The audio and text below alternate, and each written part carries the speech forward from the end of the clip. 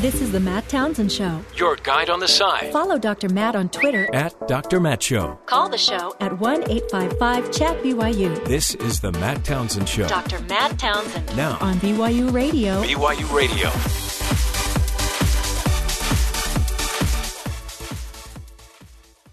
Everyone, welcome. This is the Matt Townsend Show.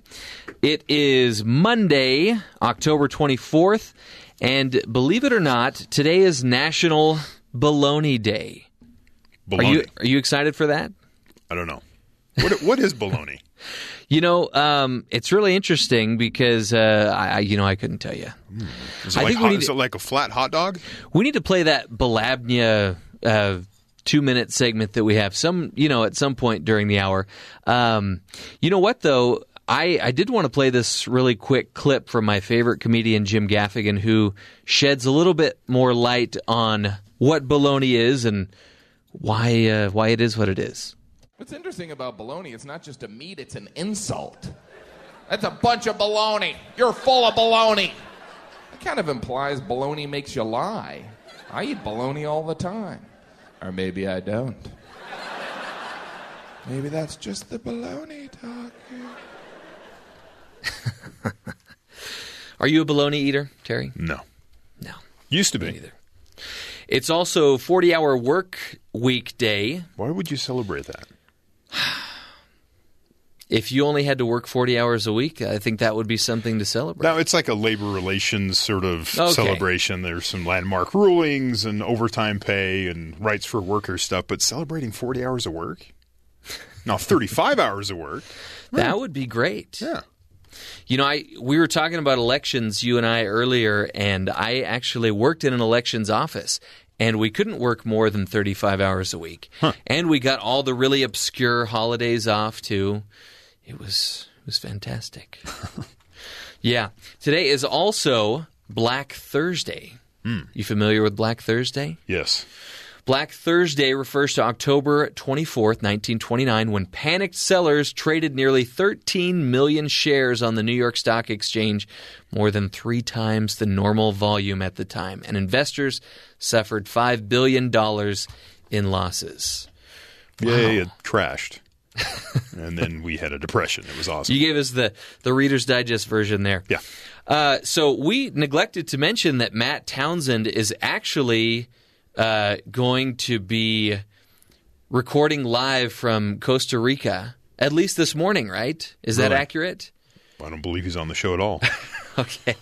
We are going to be playing one of his interviews during this hour only, but we wish him well. We wish him safe travels, and we want him to have fun, but not too much fun, because that would be a little too much for us to handle.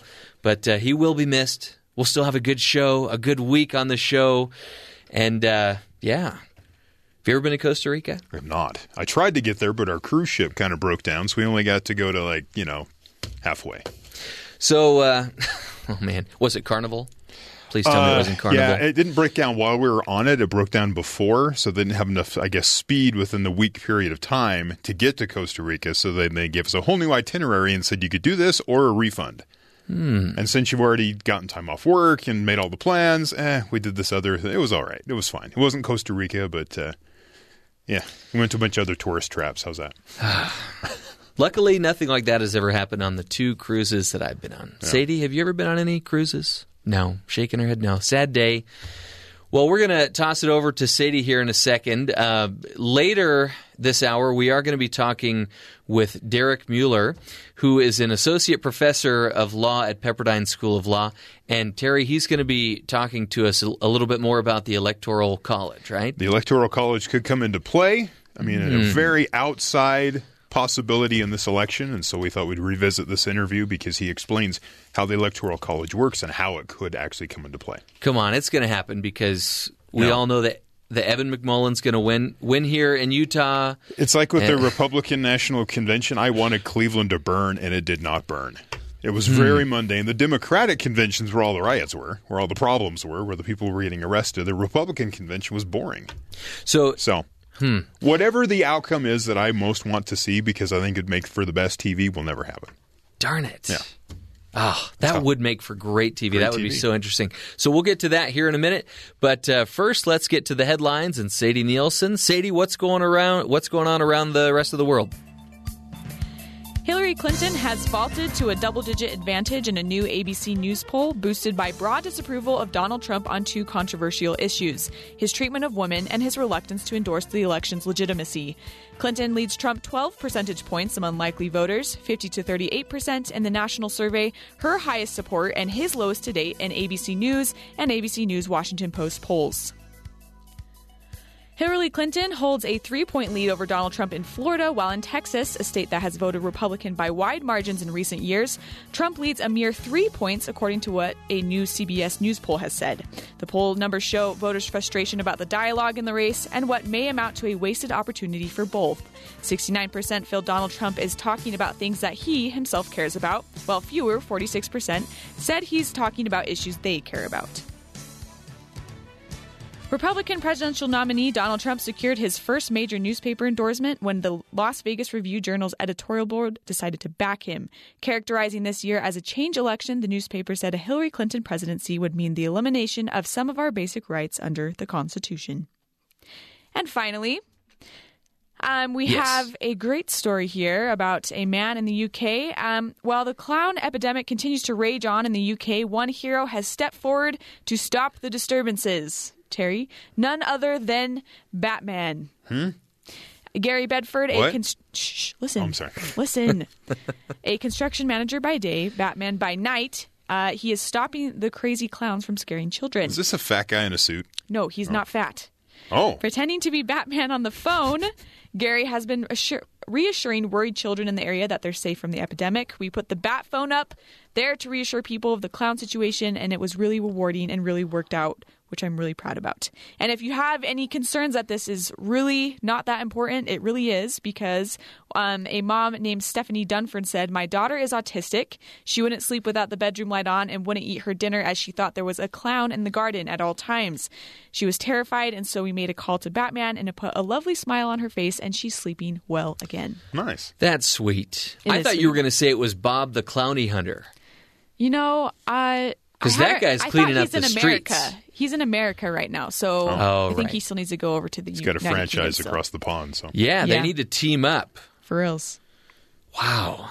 Thanks, Sadie. No so problem. you seem to really like the clown stories. It seems like that's the news going on around the country right now. I'm just kind of baffled that there is so much news about it.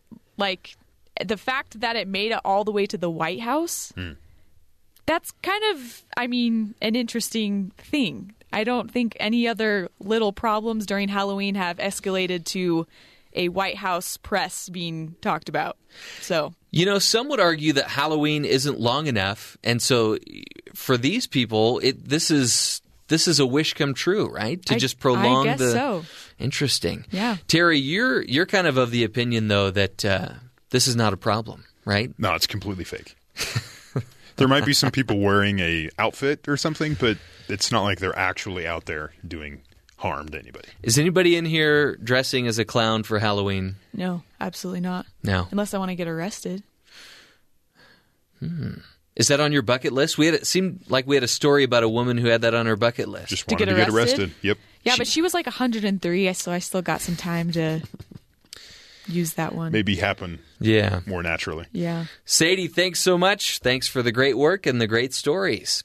So, Terry, I want to get to this clip that's first on our list here because, as we all know, an important step in progressing through life is admitting that you have a problem. Yes. Right? And it seems like the Trump campaign is progressing. Well, the thing is, any political campaign will not acknowledge their weakest attribute, their weakest part of their message, whatever it is. Hillary Clinton really has a hard time talking about email. Okay. Right? It's pretty obvious what had happened, that there were some issues. She's tried to come forward and say, it's my fault. I'm not making any excuses, but it doesn't really feel like she's really admitting to what she's done. There's always a caveat. There's always, it's the Russians. This is illegal. And those kind of excuses. The Trump campaign, they've had a hard time acknowledging the polls. Yeah. There are a bunch of polls. We had the guy that says, the lawyer, when they were talking about polling, and he goes, says who? Remember that guy? He was like denying the fact that the polls existed. That was on CNN. If you can play clip 1. We are behind. She has some advantages, like $66 million in ad buys just in the month of September, thereby doubling her ad buys from August. Most of those ads are negative against Donald Trump. Our advantage is that Donald Trump is just going to continue to take the case directly to the people. He's going to visit all these swing states many times, as is his running mate, Governor Pence. And we feel that with Hillary Clinton under 50% in some of these places, even though she has run a very traditional and expensive campaign, that we have a shot of getting those undecided voters that somehow have said, I know who Hillary Clinton is. I don't want to vote for her. I don't much trust her like her. We need to bring them aboard over the next couple of weeks. So Kellyanne Conway from the Trump campaign acknowledging we are behind in these polls. They're progressing in that they're admitting that they're not progressing. I guess. Maybe they're progressing backwards. I'm not sure. But, I mean, then she points out that Hillary Clinton spent tons of money. And in other areas, she talked about how they have a former president in Bill Clinton and current president and first lady who are popular, which is interesting. They're always talking about how bad of a president he is, but he's really polling at like 50 to 60% when it comes to Obama's current popularity in office. Yeah. And so it's kind of a weird tangent as she's going through explaining why Hillary Clinton may have the advantage, but says they're going to stick to their message and explain to people that want to vote for someone other than Hillary Clinton why they're the best candidate. So this is really the classic example of the job interview where the interviewer asks you, what is your greatest weakness? Because you still always want to be humble, but you want to be able to spin things in your favor, right? You want to turn it into a positive. Absolutely. So this is just a really prolonged, expensive job interview. It is. That's, of course, an oversimplification, but interesting. But really, the story of the weekend, though, that I thought was the story of the weekend, AT&T plans to buy Time Warner for anywhere from $80 to $100 billion, depending on who you read. Okay. It has to do with debt and all this stuff, but it's either 80 or 100 billion. AT&T, they currently have a lot of cell phones. Right? They own DirecTV, which is their big in on this sort of situation with Time Warner, is because Time Warner has a lot of TV networks, most notably HBO, CNN, TNT. So now, TBS. Terry, we were talking about this earlier, but why would this make Southern Californians happy? Well, would it? They have the Dodger network. Yes. That hasn't been on Time Warner. Now, Time Warner Cable isn't part of this, so this wouldn't be fixed. But DirecTV, I don't know. Are they on DirecTV? I think DirecTV is kind of where they've had some issues with this also. And so there's huge chunks of California that cannot watch the LA Dodgers play baseball, and it's because they're on a certain network, and there's some carriage fees, and people want money so they can put the network on the cable network that doesn't have the Dodger network. And these sort of things is what this merger is trying to avoid. There's this problem of people cutting the cord, and then they go and they instead of having a cable or satellite subscription, they just have Netflix or Hulu or Amazon, one or of these, Sling TV. Yeah, they have all these different other options, and so you have these traditional, we say a Comcast or a DirecTV or a Dish. What they're all trying to do is create online streaming options. Right. So if you cut the cord and you're not going to have a Dish or a cable subscription, they're trying to position themselves so they're there. So that they'll pick up your business when you go to look for a streaming option, like, oh, here, they already have one. It costs this much money. It gives me about 20 channels. They give you some choice, so you can pick bundles. You're not picking individual channels yet. Oh. But you pick, like, there's this group of 10 or this group of 10. Maybe I want a sports pack or a movie pack. And what they're doing is if AT&T, which owns DirecTV, wants to do this, they have it's called DirecTV Now, I believe. It's rolling out here in the next few months. But if they already own HBO and CNN and TNT, then they don't have to negotiate with those companies. They just put those channels on the service. And they can use that as an offering to say, hey, look, we have HBO. So and we can give you more options and more features that maybe another company can't because we own that company. So far, no good news for Dodger fans. Nope. Really no good news for Dodger fans because over the weekend they lost Game 6 and got knocked out of the playoffs. They did. So it's the Cleveland Indians and the Chicago Cubs, neither of which team has won in many a decade. But, I'm going to hold out. When they start giving you the option to pick specific channels, that's when I'll sign up. Yeah, people want that a la carte concept, be able to just to Yeah. pick and choose, but they're not going to do that because that takes power away from the TV networks and from the cable providers. They want you to have to pick what they want you to pick. It's the same kind of mindset of we don't want to give you we want to force you to have a landline. So we're going to throw this into the triple play package. Right. So the process right now, Donald Trump came out over the weekend and said that he's against this whole process, the whole merger. It's bad. It's big companies. We don't want that. Hillary Clinton said that it's something that needs to go through the regulatory process. There are committees set up. They will review it all and see if it is a good deal or if it does give too much competition one way, that kind of thing. That's what there's several different committees in the Senate and the House that deal with this.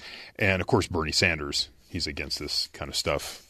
Like down to his fiber, I sent. I'd love to hear what he has to say. But so they think the regulatory process will take 12 months, so it's not going to happen overnight.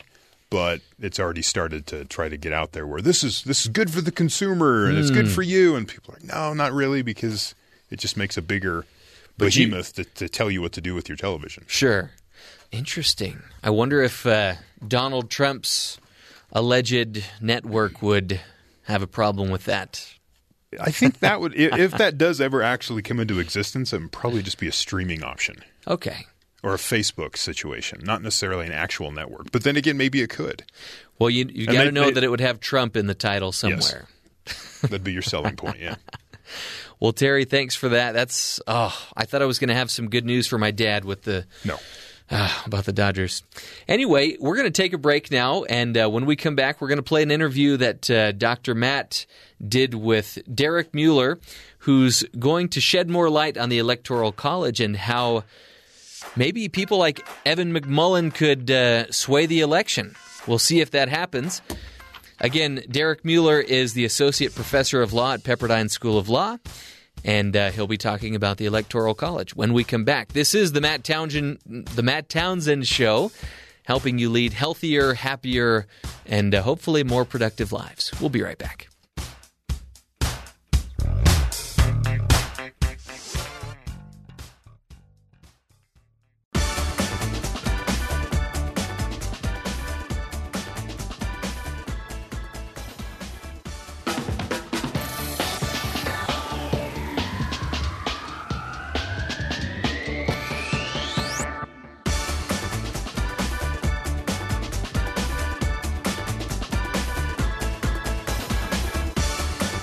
Welcome back, friends, to the Matt Townsend Show. We are talking Electoral College today. So when you think about it, you've heard just in the primary elections, all of these arguments about Hillary Clinton being able to steal away some of the delegates from Bernie Sanders and Donald Trump thinking the whole system is rigged. Well, when we get to the general election, we got to remember that the way a president is elected is through the Electoral College, right? By the Constitution. So we got to understand how this Electoral College works, or we might also start to think that, hey, something's weird. Something's awry in this system, especially because it really is plausible that you could have the Electoral College go against the general election winner with the most votes, right? So we've found an article that was called "The Electoral College Could Still Stop Trump Even If He Wins the Popular Vote," written by Derek Mueller, and he is he's joining us today. He's a professor from Pepperdine University and has proposed a creative solution to the Never Trump movement. His solution, the Electoral College. He joins us now from Malibu to walk us through his solution and also to help us better understand the Electoral College. Derek Mueller, welcome to the Matt Townsend Show. Thanks for having me. Appreciate you being with us today, Derek. It's when I think about the whole George Bush and just the fiasco that came down with Al Gore, and everybody's fighting for the hanging chads. it could be chaos if we don't have a pretty good understanding of the Electoral College. Talk to us. Teach us about your article that you wrote in the Washington Post. How could the Electoral College actually end up, removing the candidate that had won the most votes? Sure. Well, let's start with a little primer because I think maybe some people forget about the Electoral College or don't understand how it works, right? Yeah. So we have 538 presidential electors. That is, each state gets at least 3 electors this election. You get the number of electors for the number of senators you have and the number of members in the House of Representatives. So Utah, for instance, has 2 senators and 4 members in the House of Representatives, so it gets 6 electors. Yeah. So when we go to the polls this November, we vote for a presidential candidate, but we're actually voting for a slate of electors. And in November, then, the person who gets the most votes in each state, that slate of electors will gather in December. And that group of electors casts a vote for president and casts a vote for vice president, and they send those votes to Congress. And in Congress, it adds up the total, and it sees who has the most among the 538. And if somebody gets to 270, they're named the president of the United States and the vice president. But we don't. So we are indirectly electing the president through these electors, but there are lots of ways that process can sort of get stopped along the way. One is, and this is the one I talk about a little bit in the article, but there are other ways. One is to say that state legislatures have the decision about who chooses presidential electors. At the founding, a lot of states didn't vote for the president. A lot of legislatures just said, you know what, we're going to pick our own electors, and they're going to go and vote for the President of the United States. And a couple of other times that's happened, too. So if you don't like your options and you're a state legislature, you can say, look, maybe we'll just pick electors, and we'll pick electors who are actually going to vote for somebody else. Oh, wow. Because the electors don't have to vote the way the state voted. That's another option, too, right? So many states have their electors take a pledge or a promise that says, well, we're going to really support the person who we're pledged to support, right? We're committed to Hillary Clinton or we're committed to Donald Trump, and we're really going to promise it. And a few states have a law in place that tries to enforce that. It says in December, if you fail to vote for the right person, we're going to remove you from office and replace you. But that's never been enforced before, and there are many, many times in history where we've had what we call faithless electors. The electors show up in December and say, boy, you know what, I don't like either of these people. I'm voting, in 1980, there was an instance where somebody said, I'm not voting for Ronald Reagan, I'm voting for John Anderson. And they just choose to vote for whoever they want. Wow. Now, it's never made a difference. It's never changed the outcome of an election, but it remains a possibility out there. And it could that, especially with kind of the Never Trump movement. I mean, Utah is actually a really weird example. We only have 6 electoral college votes, apparently, but Donald Trump took 3rd in our state, right? And Mitt Romney now lives in Utah as kind of the Never Trump guy, even though there's more and more support coming out of Utah toward Trump. I mean, all of a sudden, you could not carry a state. If this just happened to one state, it could happen to Texas. You talk about the impact Texas could play. Right. So Texas is a large state, and I think if a Republican wants to win the presidency today, they pretty much have to win Texas. Texas has a significant chunk of those electoral votes, 38 electoral votes. And if Texas, for instance, throws its support to somebody else, right? If those 38 electors are all pledged to support a different candidate, a third-party candidate, well, there's a really good chance that maybe nobody gets to 270 electoral votes. It's not a plurality that wins. You have to get a majority. You have to get to 270 votes. And if nobody gets to a majority, then we have an even more confusing process called a contingent election, and it's thrown to the House of Representatives. And this has only happened twice in the United States before. The top 3 vote-getters are presented to the House of Representatives, those 3 presidential candidates, and then the House of Representatives votes, and they vote state by state. So there are 50 states. They get 50 votes. They all vote together. And they get to decide among those 3 who the president of the United States is. So it could be Donald Trump. They could decide that it's going to be Hillary Clinton. Or they could decide it's this third person who has only 38 electoral votes from Texas. And you never know what's going to happen if that's the case. That would be destructive to the country. That would be crazy. But, it's plausible. I mean, because it's also plausible that something could happen with Hillary Clinton in this whole process that taints her, but she stays in the election. That's right. I think that's one reason why we like a little bit of flexibility in Right. this process, right? That there's a lot that can happen between now and the conventions, I think, on the Democratic side. There are lots of things that can happen before the general election. And then I think people might get uncomfortable if somebody is elected and perhaps indicted. Oh, yeah. Perhaps, and so when the Electoral College meets in December, they're going to have more information. Now, usually they just are sort of expressing the will of the people, right? They're rubber stamping the results in November. But in an election cycle that's been as bizarre as ours has been in the last few months, almost anything is possible this December. Well, as a professor who and a lawyer, I mean, could we handle this? Like, it would disenfranchise so many people. And what would happen? Yeah, so I think that it is a little disconcerting for people to think once they sort of see the man behind the curtain, they get a little uncomfortable. Yeah. They get nervous seeing how the Electoral College actually works. So in 2000, I think there's no question there were a number of problematic things going on. One was you have Florida decided by a few hundred votes, which gives George W. Bush just over 270 electoral votes, so it's this razor-thin margin, in a decision that the Supreme Court has to step in and by a 5-4 vote gives the ultimate outcome, and an election in which Al Gore wins more than 500,000 more popular votes nationwide. And so people look at sort of a lot of those factors and say, boy, this doesn't really seem like the process that I sort of signed up for.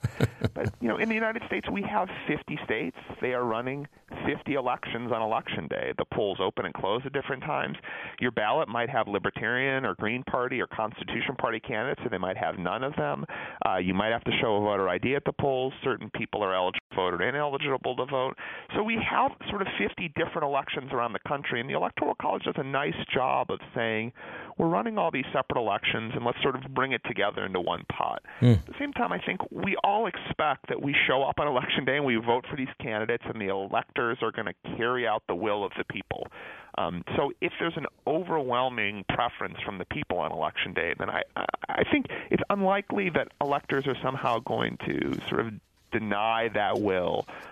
But, it remains a possibility. But then I guess so. If it ended up becoming a contingent election, it went to Congress, let's say, votes in the third person with the least amount of votes, and the third. Let's just say potentially. I mean, what's the word? Hypothetically, somebody from the Texas nominated or whatever.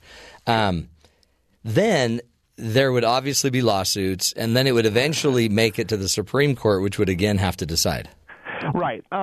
Yes, I would think, though, I think the court would feel pretty confident that Congress has the power to do that, right? That Congress can choose the third-ranked person. Sometimes we forget some of the amazing history we've had in some of these presidential elections.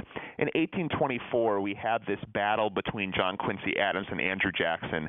Andrew Jackson gets the most Electoral College votes, but he doesn't have a majority. So the election goes to Congress. John Quincy Adams engages in what's known as the corrupt bargain, where he sort of does this deal to get a majority of the electoral votes out of the House of Representatives. And Andrew Jackson is furious. He says, how could the will of the people, which suggested that I was the most popular in the United States, be thwarted in the House of Representatives? And he went around the country for 4 years proclaiming that message, comes back in 1828, and wins decisively in a following election. So there have been these moments where where these somewhat bizarre election procedures lead to a result where the person with the most votes doesn't win. But at the same time, it becomes sort of a mantra or a rallying cry for future political campaigns rather than creating instability in the existing sort of presidential regime. Right. Holy cow, man! This is this is going to make great TV. Well, absolutely. I think the TV networks will enjoy it. I think they will too. Let's take a break. We're speaking with Derek Muller, a professor at Pepperdine University, who also wrote the article, "The Electoral College Could Still Stop Trump Even If He Wins the Popular Vote." We are doing a little civics class here, a little poli-sci 101 about the Electoral College. We'll take a break. More with Derek Muller when we come back.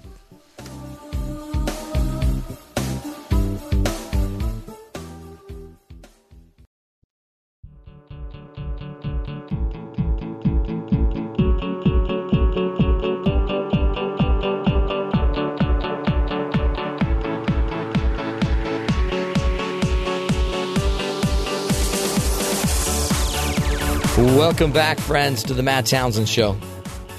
The Electoral College, it could still stop one of the presidential candidates from winning. Even if that person wins the popular vote. And joining us on the phone is Derek Muller. Derek Muller is a professor, associate professor of law at Pepperdine School of Law. And he is a researcher and writer focusing on election law, particularly federalism and the role of the states in the administration of elections. He also wrote an article that was in the Washington Post. The Electoral College could still stop Trump, even if he wins the popular vote. Derek, welcome back to the show. Thanks for being with us. Thanks. And teaching us what's all about the Electoral College. Now, explain to us why the Founding Fathers felt the need to do this, to put the Electoral College together. I mean, we always hear it's, I guess, to protect the small states. Is that true? Well, that ends up being one of the reasons later on. Originally, the founders, they weren't sure how to elect the president. They thought, well, maybe we should have a popular vote of all the people. But, you know, at the founding, democracy was still a relatively new idea, and they weren't sure that was the best way of going about it. Others thought, well, maybe it should be the executive comes from Congress, that Congress gets together and votes for the president. They didn't really like that idea either. Maybe the legislatures should do it. They didn't really like that either. So they came up with this process where it sort of combined all of them. It would be left to the state legislatures to decide how the electors should be picked, and so the electors would be an indirect way of choosing the president, so maybe the people could vote for those electors. But the electors, in the end, they hoped would be dispassionate individuals who would have a chance to deliberate and contemplate with one another and decide who the executive should be. But at the end of the day, we saw in the first couple of elections, everybody wanted George Washington. And then there arose a number of political parties and factions, and this is John Adams and the Federalists against Thomas Jefferson. And all of a sudden we see sort of a breakdown of this notion that the electors are going to be dispassionate individuals who are going to reflect upon who the best president is going to be. And instead the electors become sort of these pledged delegates who are Federalists, or they're Democratic Republicans, or they're Whigs, or something like that. So originally at the outset it thought, well, maybe we'll be able to sort of cool down the passions of direct democracy, and then a little bit later on we see that maybe the election of the president is going to look fairly similar to how we elect other individuals through in a fairly direct process. Does it – I mean, it's interesting because this year it seems like it might actually have a purpose. But it almost seemed like we were outgrowing it. Were we outgrowing the need for this? I mean, it seems like the Democratic Party's kind of outgrowing their need for a superdelegate. Mm-hmm. And that also is creating a lot of tension as well. Is an electoral college member the same as a superdelegate? In some senses, they are. Yeah, the superdelegates for the Democratic Party are simply the existing elected representatives who get to vote for a presidential nominee regardless of any primary, regardless of any caucus. So theoretically, in the primaries, we're electing delegates to the convention. And so there is sort of an indirect process there as well, right? The delegates can show up at the convention, and they might not vote for the person that they're supposed to. Now, a lot of states have a rule in place that says if you're pledged to support a candidate, you have to vote for that candidate on the first ballot or the second ballot or the third ballot. So there is, again, a kind of indirect process there. Superdelegates are even further removed from the process because they're not even elected. Right? They are not pledged to anybody, and their support can go to anyone. So, yeah, we have these sort of indirect mechanisms in the United States still. Right? Most of our legislation happens indirectly. Our legislators pass the laws, not us. But at the same time, there is a sense for a lot of us, and I think you hear this, from the Sanders campaign, or you heard it from the Trump campaign for an extended period of time, that there's something intuitively right that if you have this sort of groundswell of support, that should be expressed in who wins the election. Right. And to the idea of dispassion, right, and being dispassionate, these people are probably even more passionate. Right, the electoral, because they are in the know, but I guess we're assuming they're more pro United States. What's the best decision for the whole country? Right. So what's going to happen in these states is each candidate, so Hillary Clinton presumably in one and Donald Trump presumably in the other camp, they're going to go to each state and they're going to say, here's our slate of electors. That is, in Utah, here are the 6 people who I'd like to be electors if I'm elected president. So already there's a huge filtering mechanism there, right? They are picking people who are presumably not just loyal to the party, but loyal to them individually.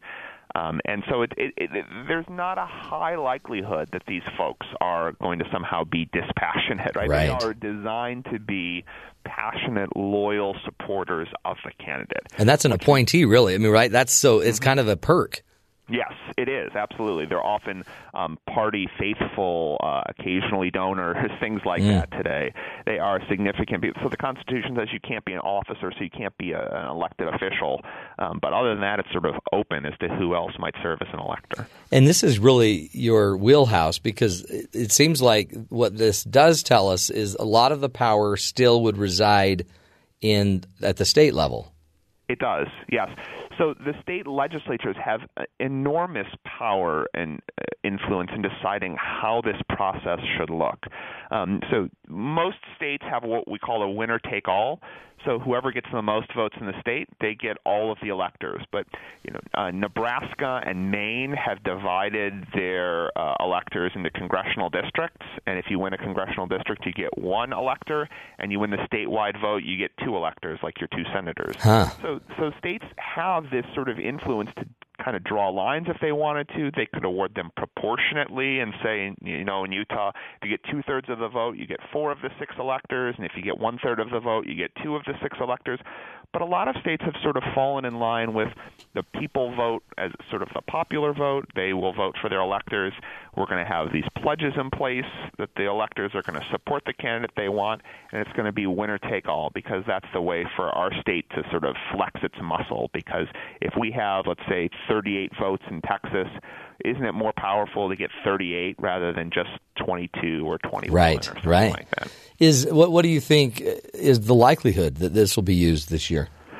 I think it's a pretty low likelihood. I think the fact that state legislatures can do it, or that presidential electors may defect, is a very different question from whether they will. And so, writing this piece and thinking about these issues, I like to think about what is legally authorized and what people can do and what the Constitution was designed for. But at the same time, and I think we've talked about this, and you were alluding to this earlier, we get a little uncomfortable about this notion that maybe the third-place vote getter, right, is going to win the presidency. Right. Maybe somebody who doesn't get the most votes wins. And I think that's a very significant sort of piece of rhetoric out there that really worries legislatures who do view themselves as sort of caretakers of the popular desires. And there's also the blue wall issue, it seems like, where Democrats just electorally they've got it seems like a little easier path to get enough electoral votes because they're not going to all of the smaller states, they're playing all of the large coasts.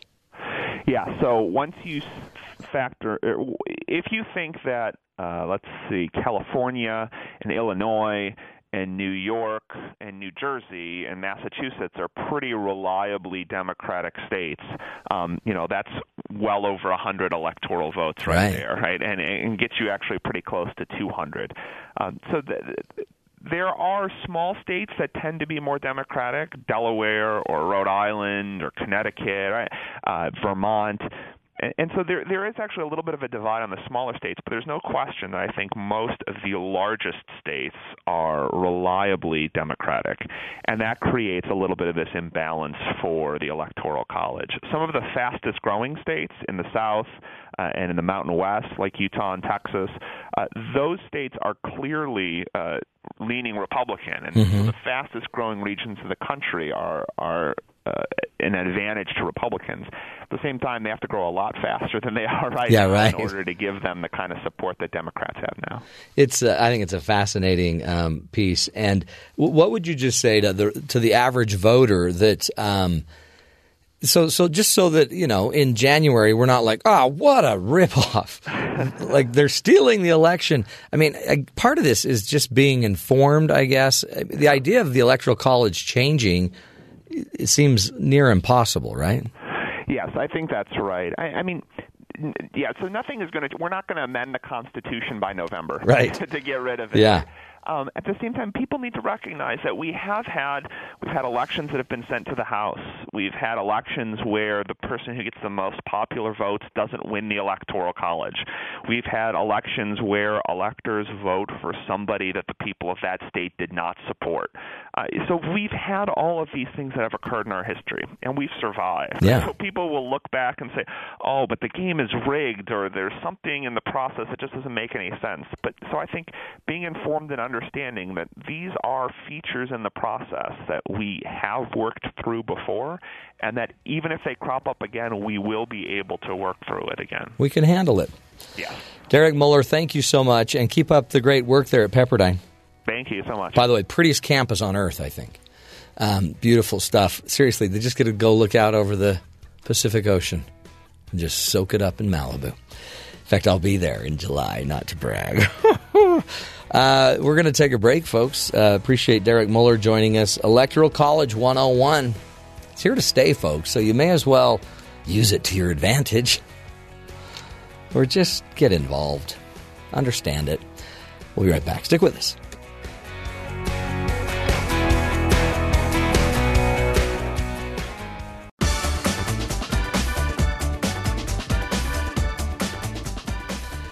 Welcome back to the Matt Townsend Show. This is Jeff Simpson, Matt's co-host, who's lucky enough to sit in his seat while he's away in Costa Rica. Terry, you watched the SNL debate over the weekend, correct? I saw the clips the next day. Okay. The show is just so late. The Saturday Night Live is so late at night for me anymore. I just pass out. But in Utah, if you were in California, it'd be at 11:30 at night. But in Utah, it's at 10:30 at night. It is. Still too late? Still too late. Well, I agree. There's college football going on Saturday. I'm a little busy, a little focused elsewhere. So they're on YouTube the next day. So there you go. You can watch it there. So we were talking about during the break, this has got to be one of the wildest dreams come true for Saturday Night Live, to have these two candidates running at the same time, saying the things that they're saying, and you said that it pretty much just writes itself. Almost, because it's comical. They're kind of, at some point you get to be a caricature of yourself as you keep going, because they go back to the same sort of bullet points and say the same things over and over, and it's been made fun of so much on Saturday Night Live, people start judging who's the better impersonator, Trump or Alec Baldwin. It doesn't, I've really enjoyed Alec Baldwin's portrayal of Trump. It's genius. It's interesting. So what they did is they kind of redid the third debate. The moderator was Tom Hanks sitting in as Chris Wallace, which was kind of interesting, and then you had Alec Baldwin as Trump, and then I forget who plays Hillary Clinton. Kate McKinnon. There you go. So that's the premise, and we can play some of these clips if you want. So clip 3, this is Trump on immigration. I have a fantastic relationship with Mexico, okay?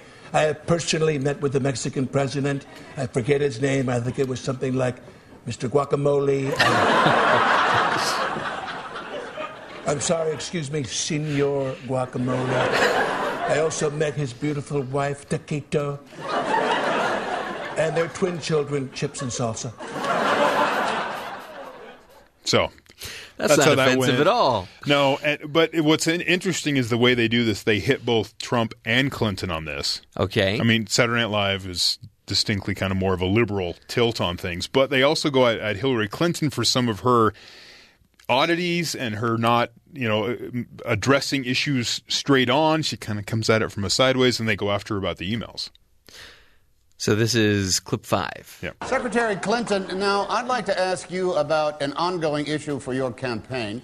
WikiLeaks has been releasing your campaign emails, many of which raise some serious questions. Thank you for bringing up my emails, Chris, and I'm very happy to clarify what was in some of them. I'm sorry, what, Carol? What? I'm sorry, I thought I heard my friend Carol. Anyway, back to your question about the way that Donald treats women.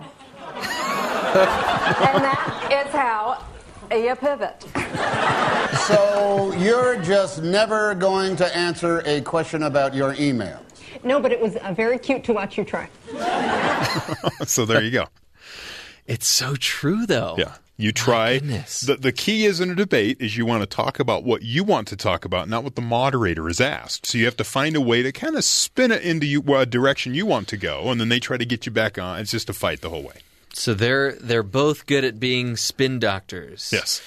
So you said there's another good one here from from Kate McKinnon as Clinton, going on and on about her accomplishments over the last 30 years. Yeah, clip 7. Our next question is about the economy. Mr. Trump, why are you better equipped than Secretary Clinton to fix the economy? Because Hillary has no idea how to fix anything. If she did, she would have done it already. I mean, what has she been doing? Oh, Donald, no, Donald, don't set her up this way. I'd be happy to talk about the last 30 years. No, not again.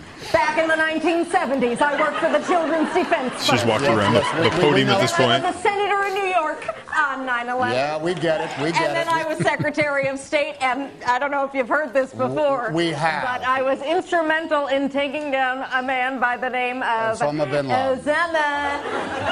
Bin Laden, yes. It does kind of feel that way when she launches into her resume. And it's like, we know, we got it, but Well, kind of fun. 15 more days. Have you got a paper chain going on at home? No. 15 more days, and then Saturday Night Live will have to come up with something else to poke fun at, I guess. Anyway, that'll do it for the first hour of the Matt Townsend Show.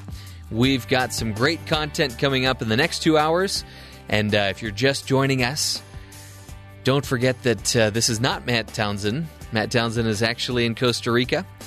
But we'll take a break and we'll have some fun nonetheless. This is the Matt Townsend Show, helping you see and be the good in the world. We'll be right back.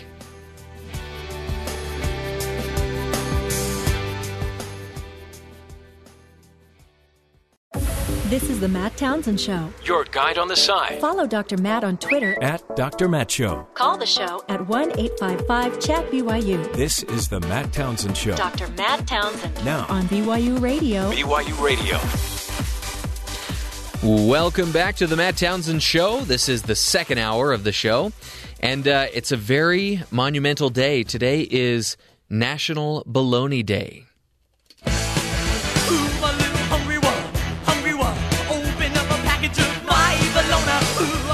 Bologna is a lunchtime favorite for sandwich lovers across the country. But what is bologna? You know, we still have not addressed that, have we? We'll have to, at some point in the program, we will have to play the Casi Carne ad that comes from our great sponsor, Casi Carne, that explains maybe a little bit about what is in bologna. And we'll play it later, but we've got another Jim Gaffigan clip, who's my favorite comedian, about his theory on bologna. But also today is the 40-hour work week day, which... Oh, this Terry, this is appetizing. Let me just interrupt for a moment. Okay, sure. The U.S. This is from Wikipedia, so everything's true.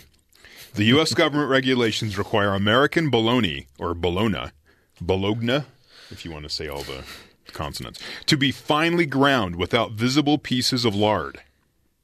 It could be made out of chicken, turkey, beef, venison, or soy protein. Some venison bologna. That sounds good. It says it's not an Italian product, and several differences among processes and ingredients are seen. Okay. So there's a difference between like a bologna sausage, if you go to like an Italian butcher and they've made a product for you, versus what you get in the plastic at the grocery store. Do you think there are any restaurants out there serving bologna, and you don't know it? Like the good bologna versus the sandwich meat? There's a good bologna? I don't know. I'm asking. I'm saying, are we dealing with different qualities of meat product here?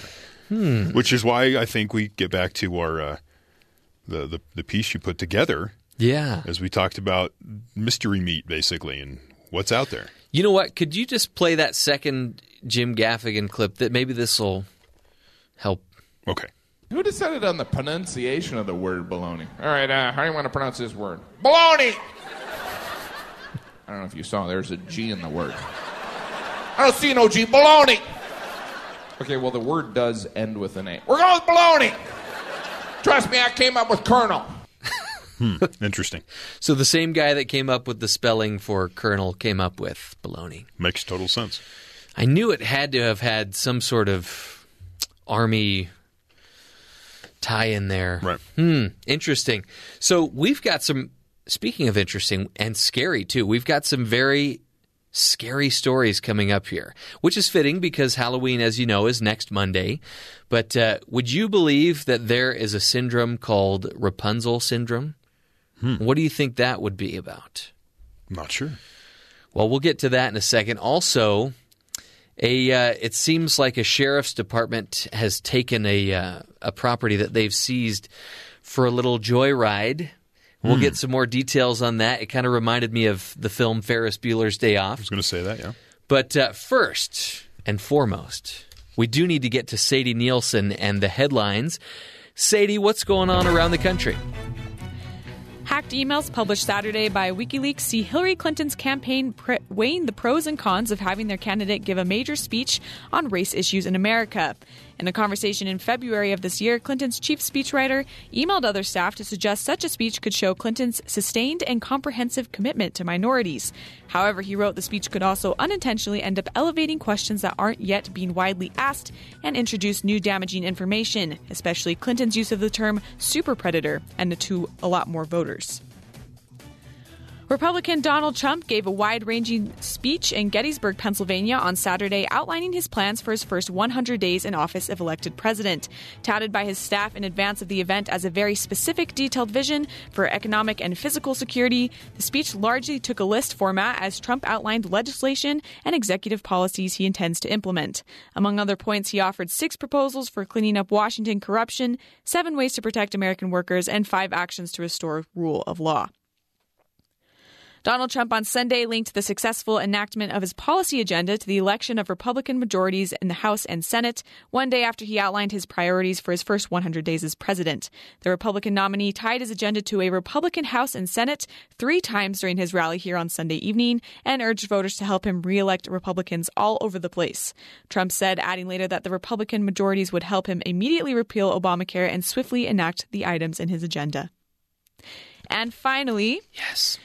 I just love Target. Don't you love Target, Jeff? Target is one of the greatest things on earth. Target really is. It really is such a great, happy place. Terry's not allowed to comment on this. Terry rolled his eyes. It's a store. It's really great. I don't care if Terry doesn't like it. Anyways. The stores have the same things. It's just different packaging. Okay, well, there was a West Virginia couple who expressed their love for each other and Target by recreating their wedding photos in the store for their 1-year anniversary. Oh. Photographer Callie Lindsay snapped the unique photos of bride and groom Lauren and Corey Rexroad after Lauren said the Target store was the only thing missing from their wedding shoot a year prior. The newlyweds took a walk down the home goods aisle of Target, fed each other popcorn and ices in the cafe, snuggled on the display couch in aisle C13. And Rexroad told ABC News there's not a lot to do in Morgantown, and so apparently, yes. Her and her husband spent a lot of time at Target with her husband throughout the first year of their marriage. Okay, now you tell me that Target gave them some sort of a gift card as a result of this. I'm assuming yes, and it probably happened after the photo shoot happened because it's pretty good publicity. After they asked them to leave because they were using all their furniture. Yep. You know, that brings up a good point because I remember when we had our photo shoot for our wedding, the one thing that I thought after I viewed the photos was, these are great, but we really could have used more Target in these photos. Yeah, that's what I think all the time. Like, I have the beautiful mountains in the background. I have my wedding dress on, but all I'm missing is that giant Target red. Yeah. Okay, so Terry thinks that it's just a store, but if you had to choose between Target and Walmart, Target 100,000 times over. It depends on what I need. They don't both have the exact same selection. That's a good point. Even at a super Target, I probably would not go grocery shopping there. That's true. But the only reason I go to Walmart for groceries is because that's the only option I have. Oh, that's really sad. Sadie, thank you so much. Wow. Did you take your wedding photos at Target? No. Thank you. We were at some park where there was a bunch of decaying leaves everywhere. I mean, it was fall. It was beautiful. So, decaying leaves, wow. So death. We love the season. Fall. It's great. Go on. We took our wedding photos in the fall, too, and our photographer was so dedicated. He was on the floor, on the ground, shooting up, and then also he had his partner get up into the trees, shake the limbs of the trees so that leaves would be falling down in the background. Oh, wow. So when you see our wedding photos, they look like the generic photos that come in the picture frames that you buy in the store. Nice. They're that good. I guess they're not always that good, but ours was that good. Anyway, speaking of scary, were we speaking of scary? No, but we can make a rough transition. Okay. Let's make that transition. Rapunzel, let down your hair is the famous fairy tale cry. We talked about a Rapunzel syndrome. We teased it anyway. But real life moved from grim to gruesome for one 38-year-old woman in the United States who had a giant 15-centimeter hairball in her stomach. Bull. She's not a cat either, so this is impressive. She is one of only a handful of documented cases of Rapunzel syndrome. Apparently it's happening enough that they have a syndrome. It's caused by people plucking and eating their own hair. Thank you, Reed. So the woman who has not been named, thankfully, and, luckily for her, she developed sudden vomiting and constipation. Meanwhile, her stomach swelled as it filled with liquids and gas. She had gone off food for a year, lost 15 pounds in the previous 8 months, and by the time she reached the hospital, was unable to keep down any food. Doctors in Arizona initially gave her donor blood to tackle her anemia, but when they performed abdominal surgery, they uncovered a 6-inch by 4-inch ball of densely packed hair in the stomach, and then another 1.5-inch by 1-inch hairball in the small intestines. They should have called in a specialist. You know what I mean? Like Roto-Rooter. They deal with this stuff all the time. So, this is, of course, the old Rapunzel diet that we've heard so much about, where if you want to lose the weight, just start eating your own hair, because I think there's good protein in your hair. I think it's mostly dead. Dead protein? Dead hair. Well, dead protein is... Oh, I see. You know what I mean? Once it gets out to the point that she's consuming, there's nothing there. It's just sort of... So I love how the article goes on, though. There have only been 88 other reported cases of Rapunzel syndrome. Only 88. Right. So isn't one enough? Could be. But I guess if you only had one, then it wouldn't be a syndrome. So scary and very disgusting. That's gross. This segues very well into the next story that we have here for you. A 4-year-old girl has had 80 worms removed from her ear after an insect attracted to foul smells and dirty conditions entered the orifice. Yeah. Okay, this would be a little funnier if it wasn't a 4-year-old girl. Just so you know, this is all from our British press. Okay. Right? They love this kind of stuff. Sure. Right? That's why there's references to the United States and stuff, because it's the British press, but they love just the grosser it is, they want to put it out there. They want you to see it. They pull it out of India and China and even all over Europe. There's just people, and you get this mass amount of people. And like you said, 88, right? But there's billions of people on the planet, but 88 people have had the Rapunzel syndrome. And they found the story. It's still too much. So now we're down to a 4-year-old girl, something crawls into her ear. Yes. And now she has worms. 80 worms. Oh. It kind of reminds me of that show Night Gallery. Do you ever see the Night Gallery? No. So Rod Serling, when he was finished with The Twilight Zone, came up with a show called Night Gallery. And there was an episode where this guy, to get rid of this other guy, he hires somebody to put a worm into this guy's ear. And the guy mistakenly puts the worm in his ear, the guy that hired to do this evil deed. And it turns out that, I don't want to give anything away, but the worm was a female and lays all these eggs, and so the worm goes through your brain. And anyway, wow, gross, but this is real life. This really happened. The girl from a small village in central India had started to suffer extreme pain and itching in her left ear a week ago. And I can identify with this a little bit, this next part. At first, her parents thought she was overreacting. Do you ever feel that way when your kid complains about pain, or he doesn't want to eat his dinner because his stomach hurts or something like that? Over the weekend, my kid likes apple juice, but we've only given like the frozen concentrate type. Right. Instead, we got him sort of the pureed version.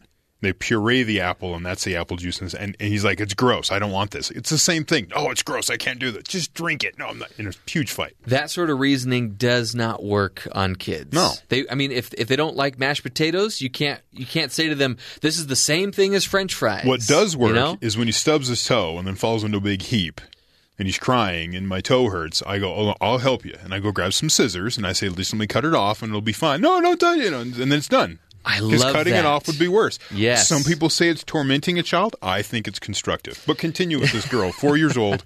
4 years old. Her parents thought she was overreacting when she said, this really, really hurts.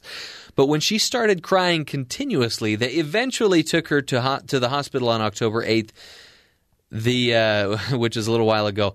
The head of the ear, nose, and throat department at the hospital gave her a thorough examination and was shocked to find an insect called genus Chrysomia inside her ear, which had laid nearly 80 eggs. We've had previous cases where they've had 2 or 3 eggs, but this is the first time we've seen anyone with such a huge amount. The girl had to endure 2 sittings to remove the 80 worms, each lasting nearly 90 minutes. And 4-year-olds just love to sit still. They love that. They love people poking and prodding inside their ear, and wow, Oh, well, I hope she's all right, and I hope that her parents regulate the cleaning of her ears and body in general a little better going forward. Oh, my goodness. That is so fitting, and if you haven't seen that episode of Night Gallery, Reed, you got to go check it out, all right? It'll help you sleep better at night. So those are just some of the fun stories that we have in store for you today. We have several more and hopefully some more clown-related ones. But up next, and this goes along really well with what we've been talking about because you want to make sure that you have good health. And it's no secret that exercising helps you have good physical health. But did you also know that exercising can help your mental and emotional health? Well, coming up next, we have a very special guest, Dr. Edward Laskowski, who is a physiatrist in Rochester, Minnesota. He'll be talking to us a little bit more about those mental and emotional benefits of exercising. That's coming up next on The Matt Townsend Show. Stay tuned. We'll be right back.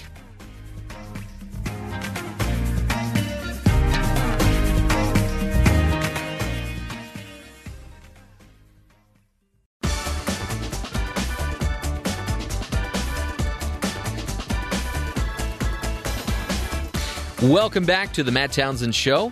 This is Jeff Simpson. I'm filling in for Matt while he is away in beautiful Costa Rica.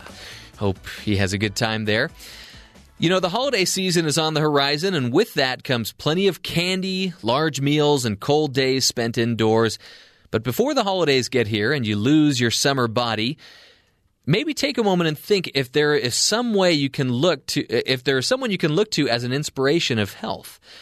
Dr. Edward Laskowski of the Mayo Clinic believes that your personal physician should be a role model for your health. Dr. Edward Laskowski, thank you so much for being on the Matt Townsend Show. Welcome. My pleasure, Jeff. Great to be here.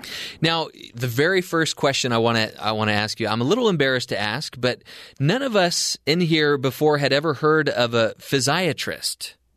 Okay. Yeah, well, that's the specialty of physical medicine and rehabilitation. So that's the shortened version of our specialty. So we deal with a lot of non-operative musculoskeletal conditions. We also deal with a lot of rehabilitation issues regarding stroke and spinal cord injury and pediatric rehabilitation, geriatric. So it really runs the gamut of a lot of things. But we have a special interest also in sports medicine and wellness, preventive aspects of healthcare too, and keeping people out of preventing injuries and keeping them out of situations where they may need medical care. So. That's great. Man, I'm never going to forget that, and I'm so grateful that you're on the program here today, because this is a topic that should be important to me as well. I just want to get your 2 cents on the matter. You know, obviously, it's a problem in America today for people to have a sedentary lifestyle. It's a big problem. How serious is that problem, though? Well, Jeff, about 70% of our nation is overweight, obese, and exhibits a sedentary lifestyle. So this is a serious healthcare problem. I had the privilege of serving on 2 presidents' councils on physical fitness, and really on both those terms under 2 separate administrations. It's one of the main things we focused on. This is about a $250 billion problem in our healthcare economy when you consider the effects of type 2 diabetes and other heart diseases and things that fall in under obesity. So it really isn't going away. It's kind of the elephant in the room, and now I think our culture is almost getting used to it. It was interesting. A recent study came out and looked at parents' perceptions of whether their kids were overweight or obese, and despite the numbers, the parents actually didn't correlate with the perception. Their perception was, their kids were fine. Yet, so we're almost not even continuing to recognize this problem. Wow. It's interesting that you bring that up about kids, because obviously that is a growing problem in the country. And it's something that, as a parent of 2 children myself, that's something that I often worry about, like, oh, don't turn out like me. So you came out with a very interesting article about how doctors themselves really need to be the ones to set the example in staying healthy. So what effect does a doctor's personal health have on their patients? Well, Jeff, it's like you said, doctors, as well as all of us, are role models. People are watching all the time, and walking the walk really carries great power. And, if I smoke and I tell my patients not to smoke, well, how much weight does that carry? Or if you instruct your child about how important it is to be honest and trustworthy, and the phone rings and you say, well, tell them I'm not home. Well, what does that say to your child about honesty? So if we can go home and tell our kids and our peers, our families about, oh man, I heard this great lecture, and we need to get active. You need to get active. This is how good it is for you. But if we're not doing it ourselves, then that's not going to carry as much weight.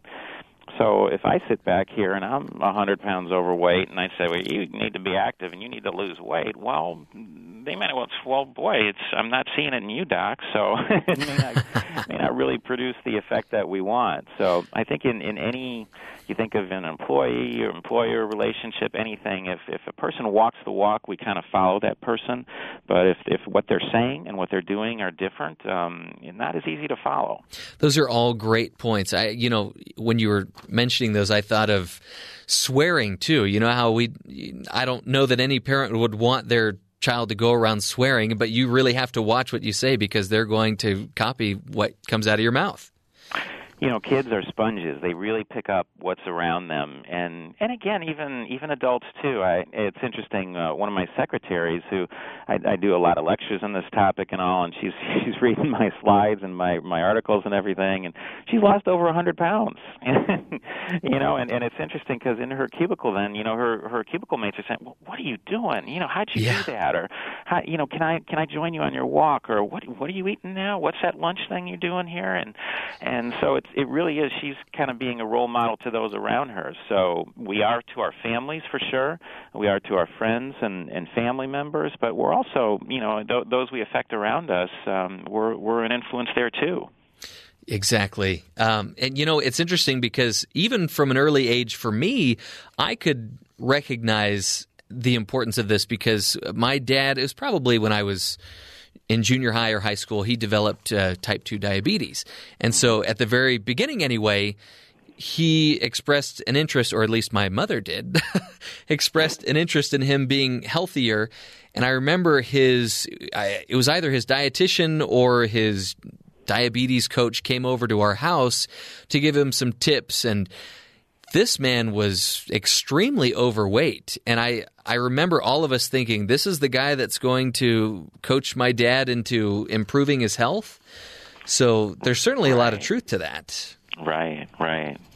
It really is, and I think the one thing about all this is it's really they're simple but they're hard. But exercise and activity, boy, if you could bottle all the beneficial effects of exercise, it would be the best-selling medication ever invented. I mean, it really is for our physical health, the reduction in heart disease and type 2 diabetes, as you mentioned, and stroke, and to aiding in weight loss and weight maintenance. And recent studies showed that actually physical activity was associated with a lowered risk of 13 different cancers, including breast and colon cancers.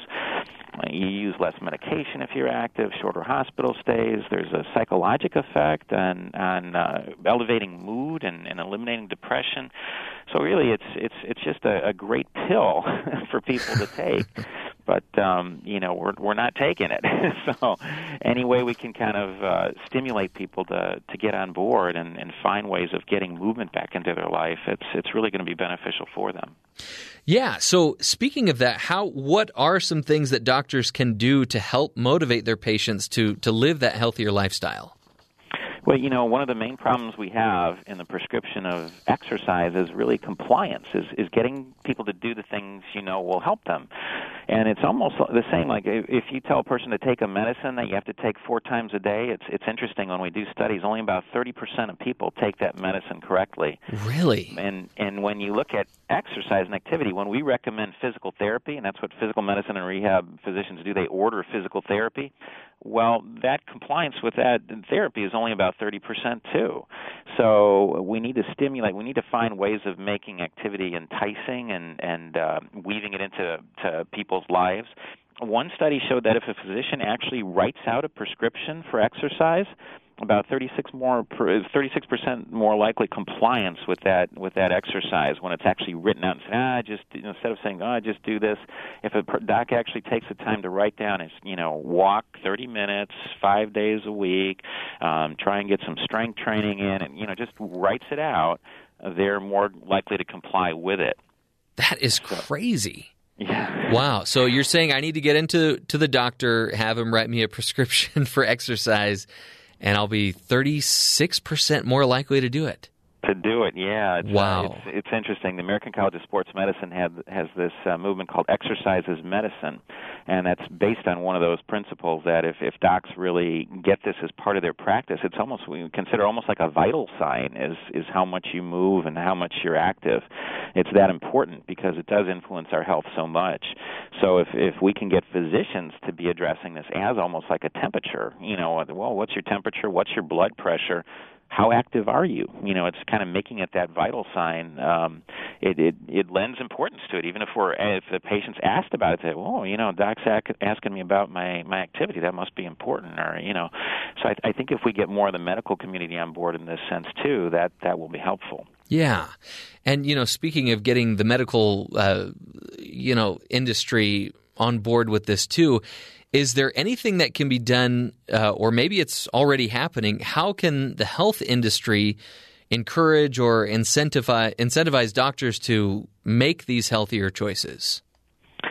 Well, I think, hopefully in the institution there's a culture of wellness. And it's interesting, even at our facility here at Mayo, docs used to tell me that, years back, if they were actually going to exercise and it was kind of close to the workday hours, they would kind of be looked down upon. People, that guy is, taking some time off and doing exercise, and we're like, no, that's a good thing. He's helping his body so he can then help his patients. So, and I'm not saying at the expense of other things or instead of, but really, having this culture of wellness that, yeah, we want you to be well. We'll make provisions for you to be well. We have at our campuses opportunities on site for exercise. We have a beautiful healthy living center that our physicians as well as all of our employees can access at very minimal charge. It's actually incentivized, meaning the more you go, the less you will pay. Because we know that healthy workers actually cost less money to insure. So, having opportunities that are easily accessible. We actually have in our work groups what we call wellness champions, and these are specific individuals interested in wellness that can promote activity among their work groups. So, as simple as having a bulletin board, opportunities for, group exercise or healthy eating options, things like that, and just establishing that culture of, hey, this matters to us, and we want to give you strategies and ways in which you can incorporate healthy habits into your lifestyle. Wow. That, and it brings up another point that I want to get to when we come back from break. We'll take a quick break, and we're talking to Dr. Edward Laskowski, who is a physiatrist in Rochester, Minnesota, and is affiliated with the Mayo Clinic. He received his medical degree from Northwestern University Feinberg School of Medicine and has been in practice for more than 20 years. We'll take a quick break, and we'll come back and continue this discussion with Dr. Laskowski here on the Matt Townsend Show, where we're hopefully helping you to lead healthier and happier lives. We'll be right back.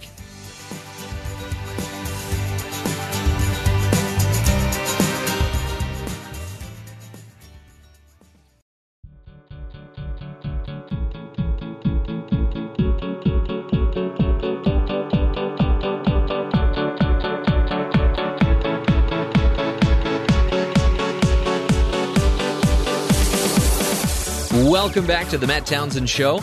We've been having a very interesting conversation here with Dr. Edward Laskowski, who is a physiatrist in Rochester, Minnesota, and is affiliated with the Mayo Clinic. And before the break, we were talking about ways to incentivize people to exercise and also ways to incentivize the doctors themselves to be in good physical condition. And Dr. Laskowski, I wanted to ask you another question that's related to incentivizing doctors. You know that there are programs out there, physical facilities, clubs, health clubs that people belong to where they can put in a pot of money, and if they're able to lose the weight, then they get that money back, or they're incentivized some other way. But are there any health facilities that are maybe incentivizing their doctors that way by either having some sort of a contest or saying that you put in this money and if you can keep off the weight, then you get that money back? Have they tried anything like that? Well, it's a good point, Jeff, and we're looking at the role of incentivizing these programs. At Mayo Clinic, like I say, what we do for our docs, as well as all our employees, is have a utilization benefit. So we know that a healthy lifestyle produces less medical care cost, and so we incentivize that. So the more you use our Healthy Living Center, the cheaper it is to belong to it. So it actually is based on the number of times you go. So the more times you go, the less your monthly payment will be. So those types of things, I think positive incentives are always good rather than some places that are going to negative incentives too, and that if you are a certain percent overweight or such, they may have a penalty or charge more for health care. But I think the positive ones are the ones that work the best, and those are the ones that are being studied now. So incentivization is a good thing in encouraging use because we know it pays off. It's even good business sense. We know these people will cost a company or a healthcare facility less money in the future, and we're starting to get more data now, what we call longitudinal data, meaning studies over time, because it's interesting. Wellness or prevention doesn't always get the funding or the study that maybe it should. We're kind of treating the end results of all these of a lot of various conditions. You can think of heart bypass surgery, and that's a very good surgery, but a very costly procedure, and it's kind of correcting something that already was done to your system. We want to again find ways in which you don't have to have that bypass surgery, that your healthy lifestyle and your eating as well as your activity will keep you in good status, that you won't need that. So that again is less expensive even to our healthcare economy not to have to do that bypass if we can prevent people from having it. So incentive programs that actually incentivize people to do healthy behaviors, stopping smoking, for example, too. Those are all good things, and that can carry some weight also in an institution. Yeah, and clearly there is no one-size-fits-all solution, right? Because, you brought up smoking just now. People see the warning on the side of the cigarette carton.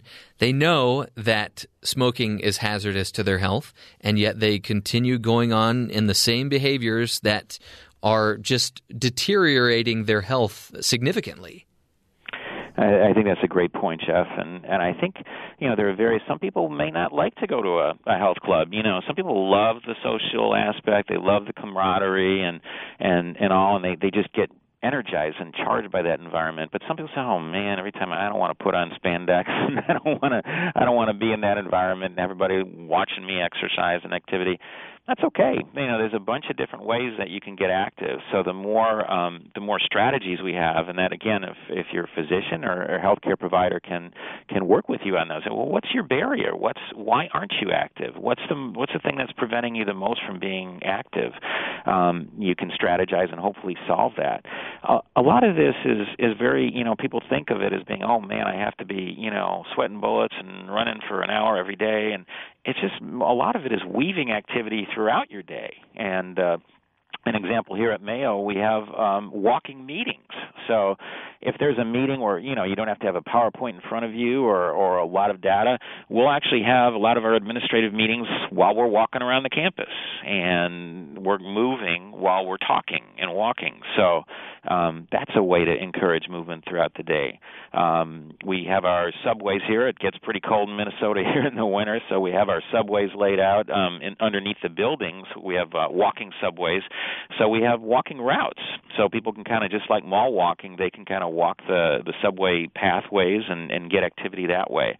A cumulative activity helps also, so little bouts of activity, smaller bouts throughout the day, they add up. So if you only have 15, 20 minutes, it's, oh man, I don't have enough time, well, take those 15, 20 minutes at that time, and then maybe when you get home from work, another 15, 20 minutes, and the more we can weave it into our day, the better. We used to, after dinner, we kind of, instead of sitting around the table and talking, we all got up and walked. So our family just, so we're talking about our day, and we're walking around our neighborhood and doing stuff while we're walking. So the more you can weave it into your day, the better. Those are all great ideas, and because that is clearly a problem with a lot of people is, if they either truly don't have any time or, in most cases, they are tricking themselves into thinking that they don't have the time to exercise. So those are all great ideas, things that we could adopt here. You mentioned a little bit earlier in the program about some of the other benefits other than just physical benefits for regular exercise. I believe I read somewhere in your article about decreasing the Alzheimer's. Is that something that's in your article? I know that's something that is important to me and a lot of people. One of my grandmothers died of Alzheimer's disease. Right. No, you're absolutely right. Well, one of the articles in the journal that my article was in actually looked at elderly people who performed regular physical activity and found that if they were active regularly, it correlates with apparent protection against the onset of Alzheimer's disease. And that's been building on some previous studies now throughout the years that show that physical activity may be protective against dementia. So it is boggling how beneficial activity is, and we were made to move, and when we don't, we certainly have the deleterious effects of that. But just getting us moving, and the other article in the journal that my article was in was an article on depression and mood, and basically they had people who were normally active, they had them be sedentary for a week, only a week. And when they gave him parameters that measured depression and mood state, all of those were way down. They were actually more depressed and had a poorer mood state. And then actually in the study, it was very interesting, then they reinstituted the activity and re-administered those tests, and they came back up again. So even a short period of sedentary activity had a negative psychological effect on this group. So it's in countless ways our movement throughout life helps us physically, helps us mentally, helps sleep quality. You sleep better when you're more active, and you have a more deeper restorative sleep. So it's our challenge of really getting our culture back into that. Our technology, and it's a multifactorial problem. We have technology that keeps us sedentary, that keeps us in front of computers, that we have a lot of communities based on cars, where you think of how our communities were designed around the town square. You'd walk to everything. You'd walk to church. You'd walk to the post office. You'd walk to the store. Now it's a car everywhere. Right. So there's a lot of reasons, but so we kind of have to work at it more now to be active than we did before. Before life was activity, we had to really live. You think of the early settlers in this country, the activity involved in just living and getting meals prepared and farming and getting food to the table. We don't have those issues now, so a lot of our activity has to be generated. So, Dr. Laskowski, one of the, and you brought it up earlier in the interview, it's in your article, the great image of if we could bottle all of this and, give a prescription for it, it would sell tremendously. How much is this going on in doctors' offices? How often are they suggesting to their patients, look, you need to be exercising and here are the benefits? And how aware are some of these doctors of more of these mental and emotional benefits that you're talking about? Well, it's a great point. I think a lot of physicians may be aware, but maybe not taking that next step of really considering it an importance like a vital sign, like a temperature, or like, oh boy, you got a temperature 102. We got to do something about that. Or, oh boy, your blood pressure is 180 over 110. We got to do something about that. And the same thing. Well, oh boy, you spent 10 minutes active this week. We got to do something about that. So you have that urgency. And when we look at studies, we look at only about 40% of the primary care physicians in the United States and really don't meet the activity criteria themselves. So, and one study found that only about a third of adults report having received counseling regarding exercise at their last medical visit. So, that message may not be getting transferred as well, and maybe if it is transferred, if we're not walking the walk, it may not be listened to as much.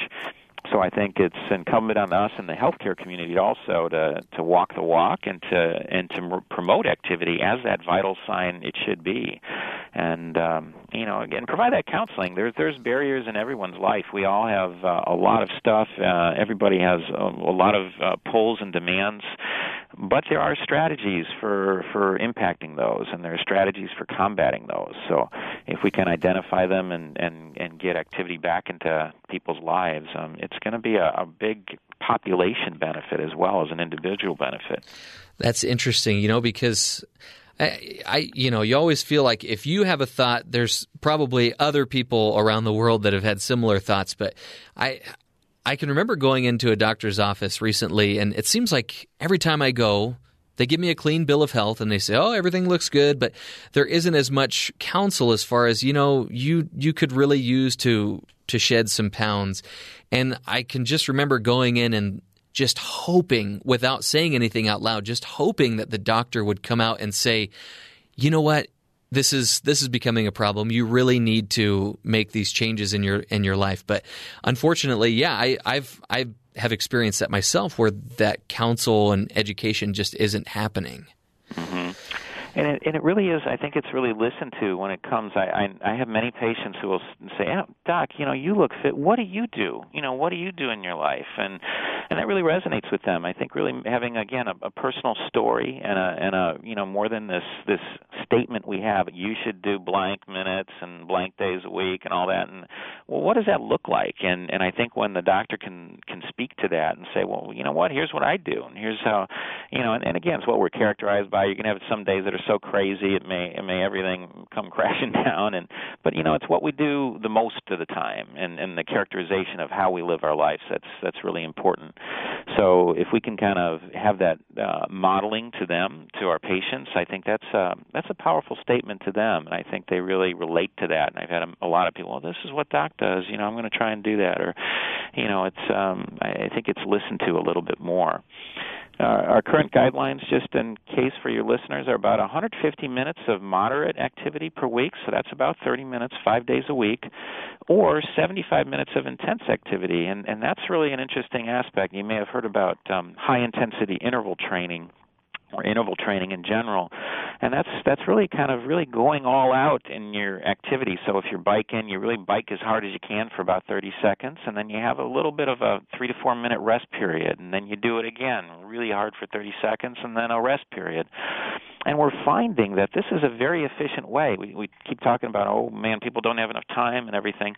We're finding it in a lot of populations, even those with heart disease, those with obesity, that this really is an effective way of benefiting your physical system, and it's helping with weight loss as well. It's helping provide some of the same benefits as those longer duration exercise activities, too. Well, Dr. Laskowski, as we wrap up the interview here, because clearly not everybody is going to go out and start from nothing and go to 115 minutes a week. What is just one little shred of hope, or what's something that can just get people started in the right direction to get to that 115 minutes, even if it's just a little bit at a time? I think that's a great point, Jeff. And we always say to start low and progress slow. So I had one individual who actually came back when he saw me in a recheck. He brought his pants, because his pants, he dropped 250 pounds. So he wanted me to take a picture of him with his old pants and who he'd become. This guy started walking with a walker. He was so overweight that we actually got him about 30 seconds on a walker. And he was like, Doc, I can't do it. It's too late for me. I said, you can do this. No, I can't do this, Doc. No, you can do this. No, I can't. Doc. Yes, you can. And we got him 30 seconds moving. Next week was maybe about 45. Next week after that, a minute and a half. Next week after that, about 3. Eventually, he didn't need the walker anymore, and it was all just gradual progression with encouragement. And slow and steady does win the race. It doesn't have to be done. Sometimes we hear these numbers, 150 minutes a week, and you go, I'll get demotivated. I can't do that. I'm done, and we lose people. But if we can kind of get that gradually accumulated over time, I think that's one of the keys. And you won't be as sore, you won't be as strained, but it'll kind of get that habit back in your life. Well, Dr. Laskowski, thank you so much for taking the time to be with us here this morning. Thanks for the motivation, for the ideas and the tips. And, everything that you talked about is in line with what Dr. Matt Townsend is trying to do on his show, and we appreciate your efforts and the work that you're doing there. We're going to take a quick break, and when we come back, we are going to have a little package from our producer, Leanna Tan, about keeping warm and some ideas that she has there. Thank you for being with us here on The Matt Townsend Show. We'll take a quick break. We'll be right back. Thanks for listening.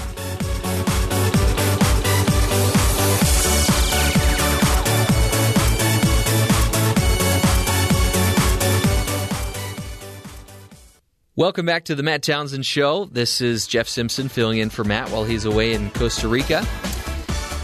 We are going to play Leanna Tan's piece. I promise, Leanna, if you're listening, don't worry. We will get it in the next hour. We are going to end this hour by going to a movie review that we've put together here. As you know, Halloween is upon us. It's a week from today, and for the past 6 or 7 weekdays, we've been doing movie reviews. And today, we're going to get rid of some of the funnier picks, and we're going to get back into the scary picks. So here is the review for today. This is Jeff Simpson with my next pick for the 12 days of Halloween movies. Some of my earlier picks were the comedies Young Frankenstein, The Burbs, and Monster House. But enough of this funny business. Let's get back to some genuinely scary films. Have you ever received a chain letter or email? You know, it contains a message that tries to convince you to pass along the letter or email to someone else, often threatening bad luck or even death for non-compliance. You've got mail. Goodbye. If you have, please tell me you haven't fallen for it. Well, my next pick, the 2002 horror hit The Ring, has a similar theme to it. The film follows a Seattle journalist, played by Naomi Watts, who investigates the mysterious death of her niece. Her search for the truth leads her to discover the creepy videotape viewed by her niece prior to her horrific demise.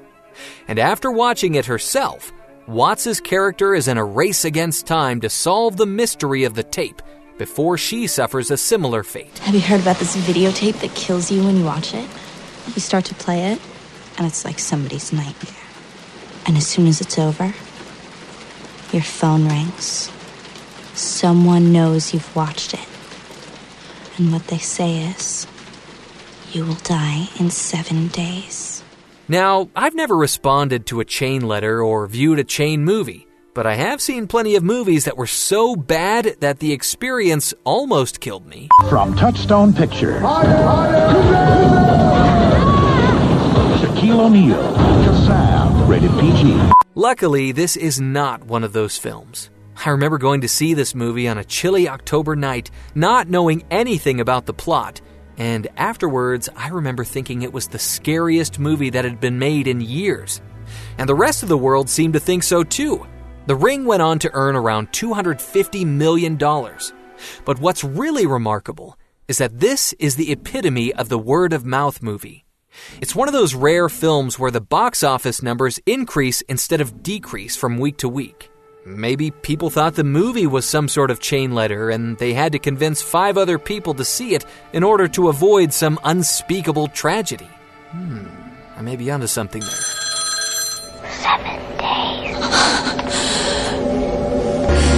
Now, luckily, we know watching a videotape could never kill us, mostly because we don't watch videotapes anymore.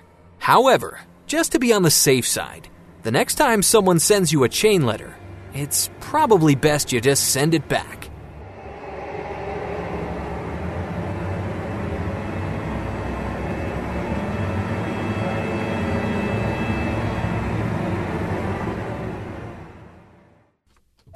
This is the Matt Townsend Show. Your guide on the side. Follow Dr. Matt on Twitter At Dr. Matt Show. Call the show at 1-855-CHAT-BYU. This is the Matt Townsend Show. Dr. Matt Townsend. Now on BYU Radio. BYU Radio.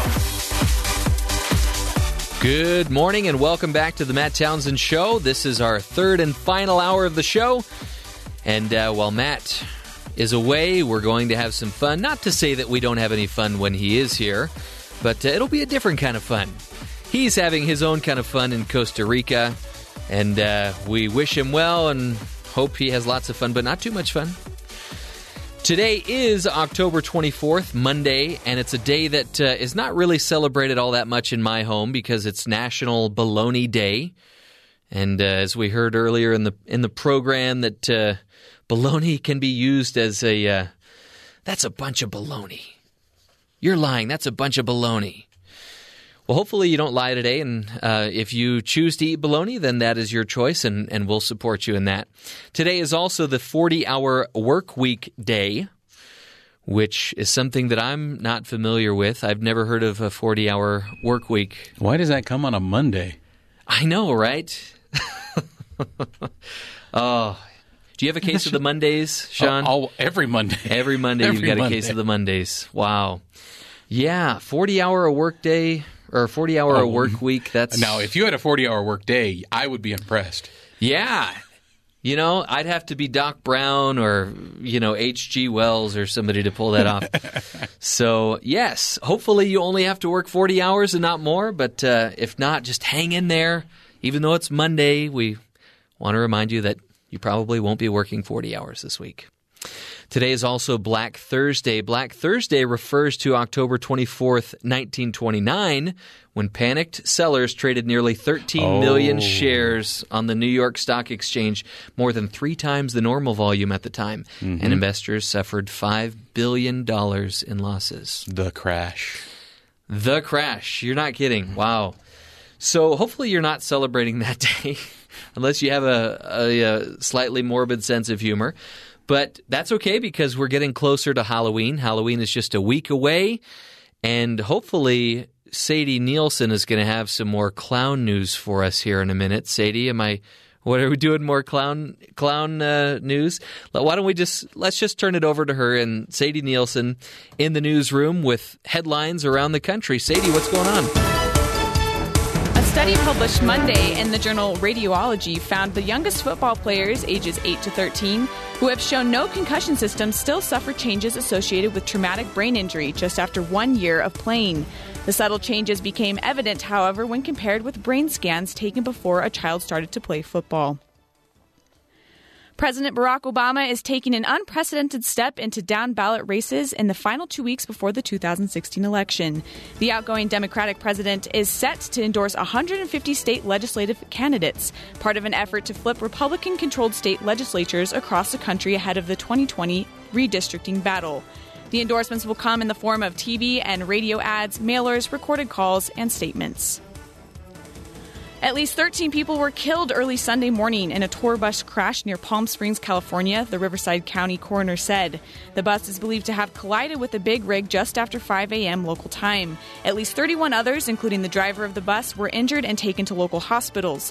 The bus was so badly mangled that firefighters took hours to remove bodies and injured victims. The bus was traveling from a casino in Salton City en route to Los Angeles. The National Transportation Safety Board said it was sending a team to the crash site to investigate. And finally, we have some very interesting, experiments or projects come up on the Matt Townsend Show, and this one is no different. So a San Francisco inventor is taking an aim at bike theft with skunk lock, a lock designed to fight back by emitting a vomit-inducing odor. I'm pretty sure this is unprecedented. Daniel Idzokowski is seeking funding on Indiegogo for the skunk lock, which he said was inspired by the recent theft of his friend's bike from outside a Whole Foods, despite being secured by 2 separate locks. Idzokowski said the hardened medium carbon steel U-lock, which he calls the only lock that fights back, is designed to emit its noxious odor when someone tries to cut through it with a saw, angle grinder, or other tool. He said the chemicals inside the lock include a concoction dubbed Formula D1. Gross. It's pretty much immediately vomit-inducing and causes difficulty breathing, he said. A lot of similar symptoms similar to pepper spray. That is genius. And that's so timely because, as you know, we just had the story about the guy that was trying to steal the Trump sign, and the owner of the sign had electrified it and we saw the video of that guy being getting the little shock as he tried to pick it up. So is there anything that it says in there about whether or not this scent stays on you just like a skunk spray would? I don't think it did. I think it emits the odor. It's not exactly like a skunk because the skunk smell obviously stays on you when you get sprayed by a real skunk. This just emits the odor into the air, and it's kind of like pepper spray where it like falls down or whatever. And so they smell it, they throw up, and the hope is that they run away or are immediately don't want to steal the bike anymore. Pee Wee Herman could have used that in the movie Pee Wee's Big Adventure instead of wrapping yards and yards of chain around his bike. And there was a clown in that scene, too. It's all connected. It all comes back to clowns, really. It all comes back to clowns. Terry thinks it's a bunch of baloney. Yep. It's all fake. Well, except for the ones with chainsaws. Those are real. Yes. That's just in Germany, I think. So it's just a different level of clowning going on there. Sadie, I think that story stinks. Thank you. I'm sorry for that. I actually really appreciate that. Thank you so much, Sadie, for all you do, and thanks for those great stories. So speaking of stories, Terry, you've got a few good ones here that we want to make sure that we get to. What do we want to start out with? Well, let me see. if there was a party, a lot of people have a problem right now. Who are they going to vote for? They don't like, maybe they don't like each candidate. Maybe they don't like any of the options. If there was a pirate party, would you vote for it? Is Captain Jack Sparrow the candidate? Could be. I'd rather vote for Barbosa. Barbosa? Okay. I maybe would do it just so that they would have the 15% that's required in order to be invited to the debates. Right. I might do it just for entertainment purpose. At the rate things are going right now, why not? Could be. Sure. Yeah. In Iceland, apparently their elections are becoming equally as volatile, I guess you could say. People there are actually accusing each other of being the Trump candidate in their election. I read that last week. The Icelandic Pirate Party, once considered to be a fringe political movement, is about to score an unprecedented election win. Current polls suggest that it will sweep up around 20% of the vote. As a result, it's highly probable that its increase in its shares of seats in their whatever their legislature is, and take part in the next government as a coalition partner to one of the other parties. Now, when they run, they have like 6 or 7. They're going for percentages, and then you create coalitions with other parties, and kind of like how they do it in England. That's how their government's set up. Not here where it's one or the other. Yeah. You get a group. So they've got 20% of the vote, which means they'll be part of one of these coalitions and have a voice in government as the Pirate Party. So this is interesting because it kind of blends into another story that I think you're going to share here. But so what you're saying is maybe there's a negative connotation to the name Trump. It could be. But they're trying to do this. It says the policy issues differ across Europe because they're in the UK, Germany, Australia, Canada, Netherlands, all across. They all have pirate parties. But generally, they have a few things in common. Enthusiastic supporters of copyright and patent law reform, government transparency, and direct democracy. So those are some of the things they have in common. Other people want to wear eye patches, apparently, or ride around in boats. Those are pretty eloquent stances for pirates. For pirates. Wow. How much of a sense of humor does your political leader need? Well, I still remember, it was 2 years ago, Darth Vader ran in like Austria or something. And I think he won. Yeah. Or was it where was that? Croatia? I can't remember. It might have been Croatia, yeah. But he won. Yes. And so he was able to so strange. But people are just fed up around the globe, I think, when it comes to politicians and some of the corruptness. They need this guy. I'm kind of a big deal. There you go. Absolutely. How much of a sense of humor does your president need? I think they need to have a little bit of sense of humor just to prove that they're human. A poll from ABC News, 74% said it's somewhat to very important for the president to have a sense of humor. 55% saying it was somewhat important, 19% saying very important. Those are the Well, I think a sense of humor goes along with being able to improvise, and I think being able to improvise is very important. As it says here, 30% of Americans say Hillary Clinton has a better sense of humor of the two candidates compared to 28% who choose Trump. Oakley dokley. And currently, 40% say neither is funny. That's probably the more accurate number. Yeah, there. probably. In other news, political signs. Do you have any on your front lawn? No. Sean? No. No. Why? Because I don't get involved. Don't get involved. I'm also a member of the media, and I think I should be objective. Okay, I understand. As it says here, if you've noticed fewer political lawn signs, the bumper stickers during this election year, the fear could be reason why. November 8th approaches, fewer people than usual are displaying political affiliation via signs or stickers because tensions are running high. Residents in certain cities are concerned of people stealing the signs, vandalism, people, confronting you over your bumper sticker. My wife gets very angry when she sees bumper stickers, mainly because they're ruining the car. So and you got to scrape those off. So I had someone come by my house, and they're like, they're kind of trying to see who you're going to vote for, and at the end, the guy's like, "Hey, would you put a sign in your yard?" And I'm like, "No, not at all." And the whole reason is I just didn't want people to have to, people are going to bring up in a conversation something awkward, and I don't want to discuss something that with them and turn into a fight with a neighbor who, I have a good relationship with, and don't let this nonsense get in the way. It's a trap. Absolutely. Well, maybe these political signs could act more like the security signs that people put up, to deter people from trying to break in or to walk up to your house at all. Like if you saw a Trump sign on somebody's lawn, you probably wouldn't break into that home, or you probably wouldn't want to have anything to do with that home. Maybe. I don't know. I think we're onto something So here. fear of hostility and people reaching out to you somehow because of your political affiliation is why they're not putting signs out anymore. Yeah. So, wow. Thanks, Terry. We'll get a sign up in your yard. That'll be our Halloween. That'll be the trick that somebody plays on you for trick or treat. Missed it by that much. All right, well, that is it for the first part of the last hour of the Matt Townsend Show. When we come back, as promised, we're going to get into Leanna Tan's package. In many parts of the country, fall has come and winter is on the way. The temperatures are dropping, and some people are looking for ways to stay warm. Producer Leanna Tan, who apparently is always cold, is looking for ways to survive the frigid conditions ahead.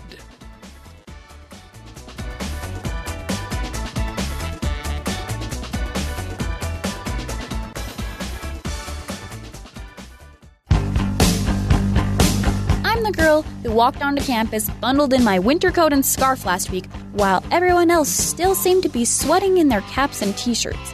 And I got a lot of strange looks and expressions of concern from my friends.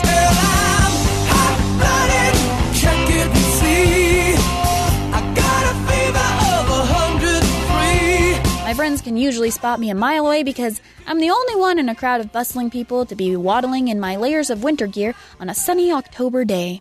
I have about a 2-degree window of comfort, which means that when even the slightest breeze brushes past me, I get frigid and my teeth start chattering. You're as cold as ice! But I've realized it's not always socially acceptable to bring my big winter coat or fleece blanket to school in 75-degree weather.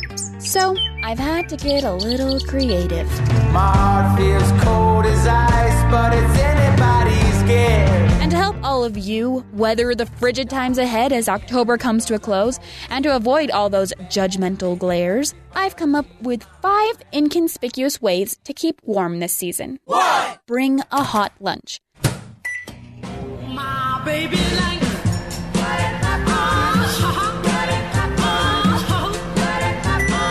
Trust me, this one is a lifesaver.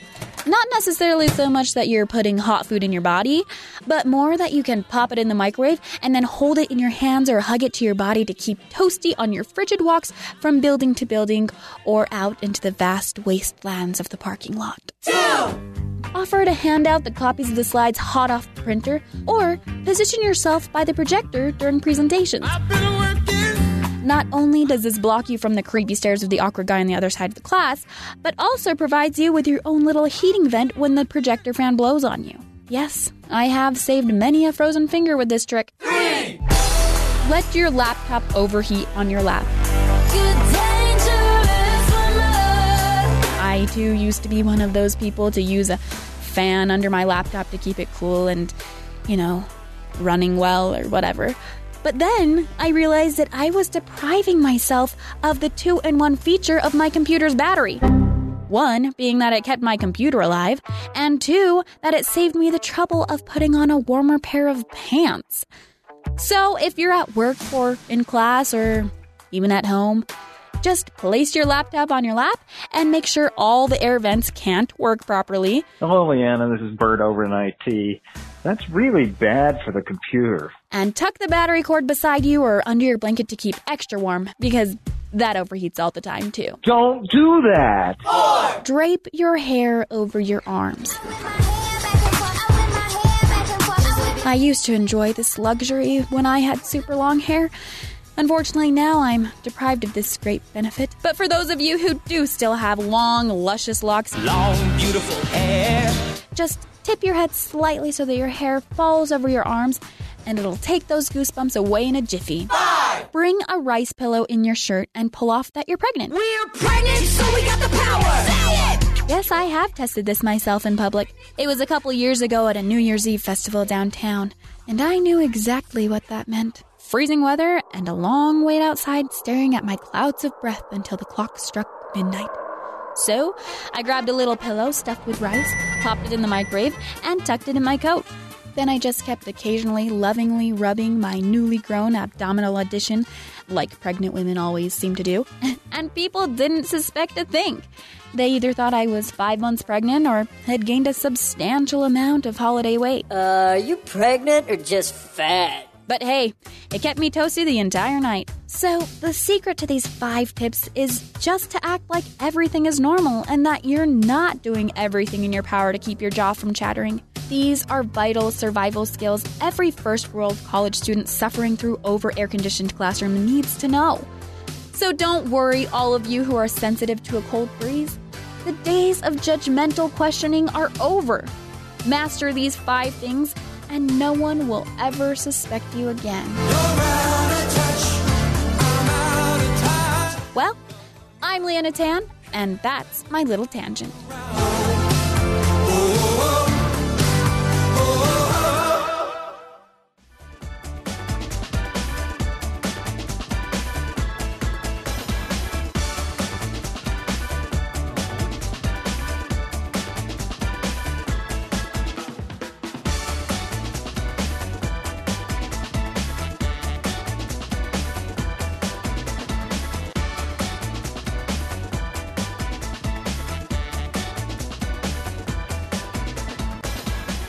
Welcome back to the Matt Townsend Show.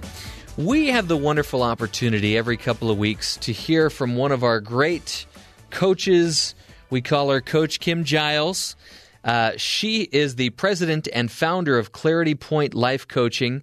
She was named one of the top 20 advice gurus in the country by Good Morning America in 2010. She's appeared on Good Morning America, the KSL 5 Morning News, ABC 4 News, and many other local TV and radio programs. You can find her at claritypointteaching.com, and she is on the phone with us right now. Coach Kim, we are so excited to have you back. Welcome. Here with you today. So you may have noticed this is not Dr. Matt. Yeah, they warned me. They warned you, yeah. But you know what? I'm excited to work with you today. Yeah. Normally I just get to stare at you from behind the board and listen to your wonderful words of wisdom, but now I get to talk to you a little bit in more detail about today, at least, 14 ways to be more emotionally mature. Yeah. And that's just such an interesting topic. What can you tell us about that? Well, emotional maturity is something that we don't talk about very often. So a lot of people maybe aren't clear on what it is. But basically, it's your ability to respond to life, manage your emotions, and really stay in a place of strength and wisdom, right? And respond to life in a mature way. And we find that either you kind of learned this from your family growing up or you didn't. And many of us just didn't have parents who learned that from their parents. And so the way they handle life isn't the most mature. And unfortunately, they don't teach this stuff in school. So where do you learn it if you didn't learn it from your family? That is a great point. We had, our guest earlier was talking about looking to your parents for your physical health too. So this applies to emotional health then as well, it sounds like. Absolutely. And, when you're young, they say between the ages of 0 and 7 is when all of your beliefs and policies and procedures about life get set in place. So everything you experience in those first 7 years, you're drawing conclusions and you're saying, oh my gosh, okay, so this is where I fit in the world, and this is how people behave, and this is what I do if I don't feel loved or I'm not getting what I want. And you literally get this programming in place that you use to drive about 95% of your behavior the rest of your life. So imagine every time you react to a situation, you may actually be reacting the way you did as a 7-year-old. Wow. So if we kind of want to break that cycle, and I got to be careful because my mom does listen to the show, but let's just say there's, you have a parent that is overly dramatic and is so easily offended. How can we as children of those parents, and again, Mom, I'm not saying that's you, how can we as children of those parents break that cycle and make sure that something like that doesn't happen to us? Right. So number one, we've got to get some education. We've got to learn some new skills. And we've got to seek out coaches, counselors, seminars, whatever is out there. And there's a lot of options, but we need to upskill, and that means learning some things from someone else. Now, we actually have 14 tips that were in my column this morning about things you can practice yourself. But I would still recommend finding some professional help to work on some of those subconscious thinking skills to teach you how to think in a more healthy way, and some communication and relationship skills. But we can run through some of the tips from the article. Let's do it. Yeah. Okay, so the first one I recommend people start practicing, we call practice the pause. And what we mean is every time anything happens, pause before you respond and really think through, okay, how was I about to respond to this? And is that behavior really going to create what I want? Because often that reaction is going to blow this thing up even worse. It's not going to create what I would really want if I stepped back and asked myself, what is the end result I'm after here? So this has been really powerful for me even as a parent, because when my kids misbehave, if I react immediately, I might hurt them, or I might, behave in a way that really isn't in their best interest and isn't going to create the kind of relationship that I want to have with my kids. So that pause can be really powerful, but it takes a lot of willpower. And we've got to really be more mindful, which is something that takes a lot of practice. Yeah, and really just great advice for any decision making that we do, I mean, if only some of the candidates in this election would take that advice. Would pause. Yeah. Okay, so another thing we want to really practice is putting ourselves in another person's shoes.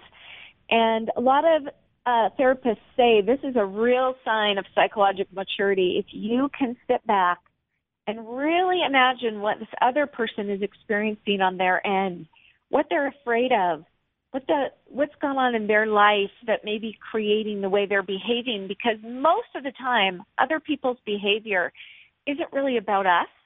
Even when they attack us, it's usually more about the fear that they're experiencing about themselves and their life and their self-esteem. And so the ability to put yourself in someone else's shoes is a really mature practice. But again, wow, that's interesting. You got to work on. Yeah. Okay, so putting yourself in somebody else's shoes, taking a pause. Okay, now this is one that's very much from Clarity Point Coaching and what we teach, but I have found that if you can constantly practice seeing your value as a human being as the same as everyone else's, and that your value can't go up and it can't go down, your intrinsic worth stays the same all the time and is the same as everybody else's. What it takes out of the mix is this idea that some people are better than other people. And if you function every day from a place of seeing some people as better than other people, you live in judgment, you live with low self-esteem, and a constant fear that you're not enough. And that creates all kinds of immature behavior, where if we can just make it our policy that all human beings have the same value, and we're here on the planet to learn and grow. Life is a classroom, but it's not a test where your value is in question. If you can change that viewpoint, it makes you much more mature in how you respond to everything else. Yeah, that is great advice for, especially in the workplace. I would, there's a lot of that goes on in the workplace, especially with, the varying roles that people have. And yeah. Okay. So what's next? We have time for one more before the break? Yes. Good. All right. Be more flexible. And what I really mean is that we have a tendency to create expectations about everything, how we think people should act, how this event should go, how things should run. And we get attached to those expectations. And what that immediately, you're setting yourself up for disappointment and frustration and immaturity. And so we've got to get to a space where we can set intention that we hope things will go this way, But we've got to stay in trust with the universe that it's a classroom and it's going to bring us experiences that help us grow more than it's going to bring us what we wanted. So we've got to be flexible to trust the universe and go with whatever shows up, which actually kind of leads us to another one about gratitude.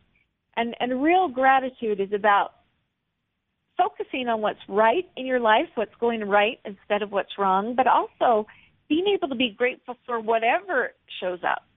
Because whatever shows up, it's here to serve you at some level. Kim, thank you so much for being on the program. We are going to take a quick break, and we're going to come back and learn more in this life classroom, as you named it. Coach Kim is she is the president and founder of Clarity Point Life Coaching, and you can find her online at claritypointcoaching.com. We'll take a quick break and come back and learn some more from Coach Kim. We'll be right back.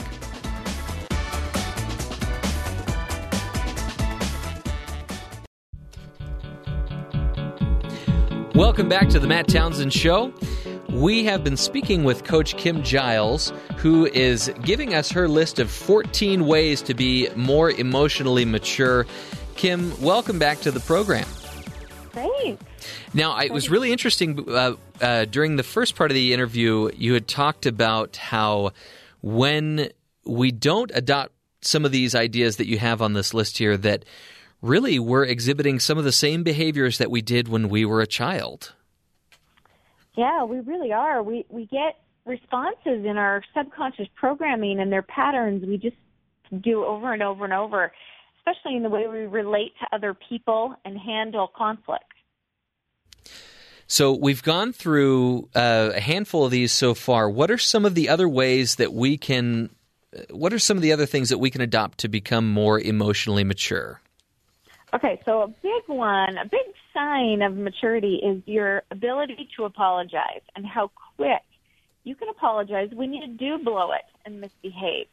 And I think in our subconscious programming, we sometimes think if we've got to show up as strong, we can't let people see weakness. And so we're slow to apologize. But I actually think it takes a lot more strength to be a person who can apologize quick and own when they make a mistake. And we really respect people more. And I've really found this in my family and especially with my children.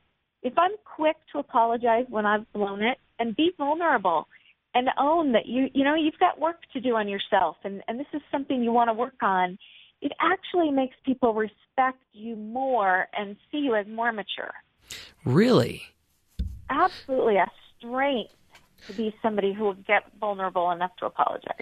So let me ask you a question about that, because the first item on your list here is to practice a pause, and then the item that you just shared is to be quick to apologize. You know, there is the sort of way of thinking that if you're mad at somebody, maybe you should go take a walk, take a break, and really think about what it is you want to say before you come back and apologize. Is there a worry that apologizing too quickly makes the apology less sincere if you're not taking that time to really go and think about it? Well, yeah, I would still encourage people to pause and think it through and see if they're really in the wrong. And if you are, then be quick to apologize. Obviously, we've got to step back because we get some people who apologize too much. They apologize all the time, even when things weren't really their responsibility. So the practice to pause and be mindful is definitely a first step. But as soon as you realize you were in the wrong, own it. So obviously this is a problem. How prevalent is emotional immaturity in the country today? Well, don't you think most of us are working on this? I mean, really, I think most of us are working on this. Yeah, absolutely. We all could grow up a little bit. I had a mentor years ago who said he looked in the mirror every morning and said, "Come on, grow up." Grow up. Because we all have some growth to do. And actually, that's another one of my points in the article is to be committed constantly to your own personal growth and remain teachable and be in a space where you know you constantly need to learn and upskill and do better, that in and of itself is really a sign of maturity. I would think, too, admitting that you have a problem with this, too, is important. I mean, do you think there are a lot of people out there that just don't realize I'm not emotionally mature? Yeah, there's a lot of us that don't realize that. And honestly, most of us prefer to blame most problems on other people and their behavior. And so, again, another real sign of emotional maturity is being able to be personally responsible for whatever's going on in some of your relationships. You've had a part in creating it. And even if the other person really does treat you badly, you're responsible for the fact that you're staying in a relationship with them. So whatever is happening in those relationships, the more you can own that your behavior is contributing, it not only is mature, but it gives you the power to actually change and fix the relationships. Because if you're just a victim and completely powerless in it, then you don't have the power to change it. Yeah. So that's good. I mean, you gave us the example of the guy that literally looks in the mirror and says, "Grow up," but also in a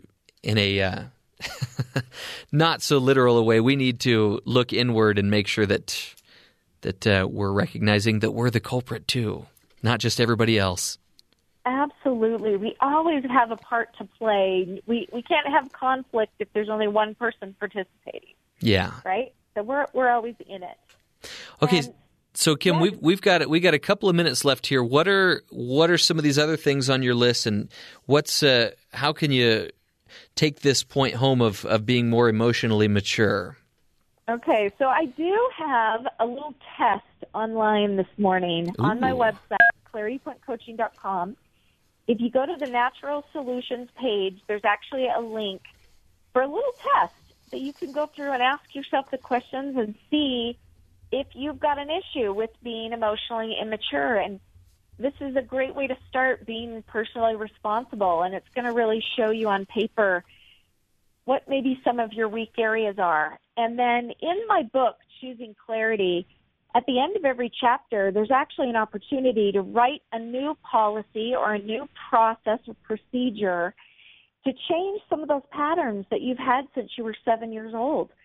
The only way to change them is to become really aware of what they are and write a new one. From now on, when I get in conflict, this is how I'm going to handle it. And the book actually will step you through how to write those policies and really create a whole new way to show up and handle your life.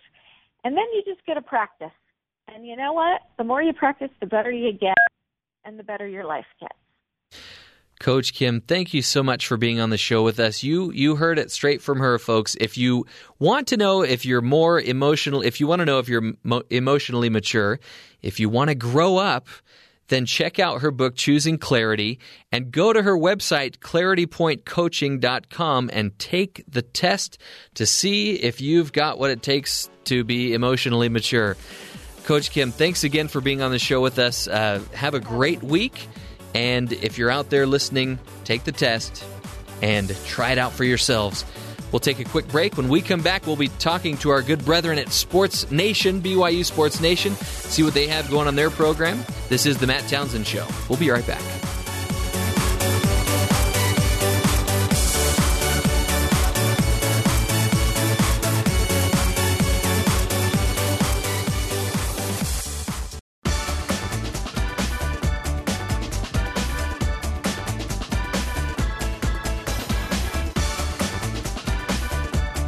Welcome back to the Matt Townsend Show. This is Jeff Simpson here, filling in for Matt Townsend, who is in beautiful Costa Rica. So the good brethren at BYU Sports Nation are going to have to stomach me today. Gentlemen, how are you doing this morning? What's up, Jeff? What's going on? How you doing, man? I'm doing fantastic. Well, to be honest with you, I'm a little depressed. Why are you depressed? Do you need to talk to a doctor, Matt? No, I need to talk to you. My Dodgers lost on Saturday night. Jeff, I'm sorry that your team stands in the way of history. And You- fate. You know and what? Hey, destiny. I'm a Cardinals fan, and I don't really particularly like the Dodgers, but I was the biggest Dodgers fan simply because I just don't want to see the Cubs win. Oh, hater on really? history. Yeah. You're kind of in the minority there, Oh, then. so much in the minority when it comes to this right now. And honestly, That's your favorite Green Day song. yeah, it's inevitable. I mean, I hope the Indians win this thing, but I mean, honestly, the Cubs are going to win They the had World their Series. NBA title. Get out of the way. You just want the camera to cut over to Charlie Sheen while they play Wild Thing, don't you? You know what? Here's the deal. If he really does throw out a pitch, I want to make sure that the hair is cut and that is not like a wig he's wearing. I want him to fully commit and cut his hair like that for real. So I had heard that he approached Major League Baseball and said, "Hey, yeah, just so you know, I'd be willing to throw out the first pitch," and they said, "Thanks, but no thanks." They're like, that would be awesome. Not a winner. And meanwhile, the Cubs counter with Rookie of the Year, that kid, or whatever. Kind of looks like you a little bit. Speaking of Major League Baseball and movies, I noticed that Daniel Stern also posted a video of his character from Rookie of the Year. Yeah, exactly. That was pretty amusing too. Yeah, that's what I'm saying. You just get the classics. You get Will Ferrell out there as Harry Carey. You get all those guys. They ruined their chance though. They had the opportunity of a lifetime to do it last year, and they could have had Doc Brown throw out the first pitch because it was 2015 is the year they were Against supposed the to have won Marlins or something. Yeah, that would have been amazing. Well, I imagine you're not going to be talking about Major League Baseball on your program today, unless Bob Uecker is going to call the game. How awesome would that be? From what Mr. was his Belvedere? name? Charlie something? I can't remember what his character's name was I don't remember. from Major League. But yeah, Jeff, we're not talking Major League Baseball. yeah, You're right. no, You're we're right. not. Do you remember him from Mr. Belvedere? Oh yeah, loved Mr. Belvedere. Streets on the China, never met him before. Anyways, you can sing way better than that. So this is a new wrinkle. What do we have coming up on your program that you want to tease? Yeah, it's a bye week for BYU football, so no game this week. So we go reflective, introspective.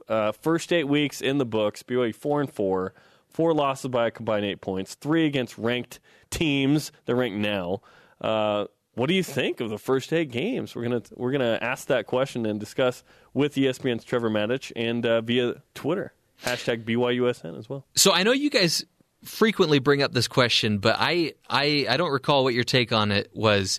Would you rather lose by 1 to 3 points, or would you rather it just be a complete blowout? It's an interesting. We've been asking that same question. Yeah, that will actually be brought up on the show today.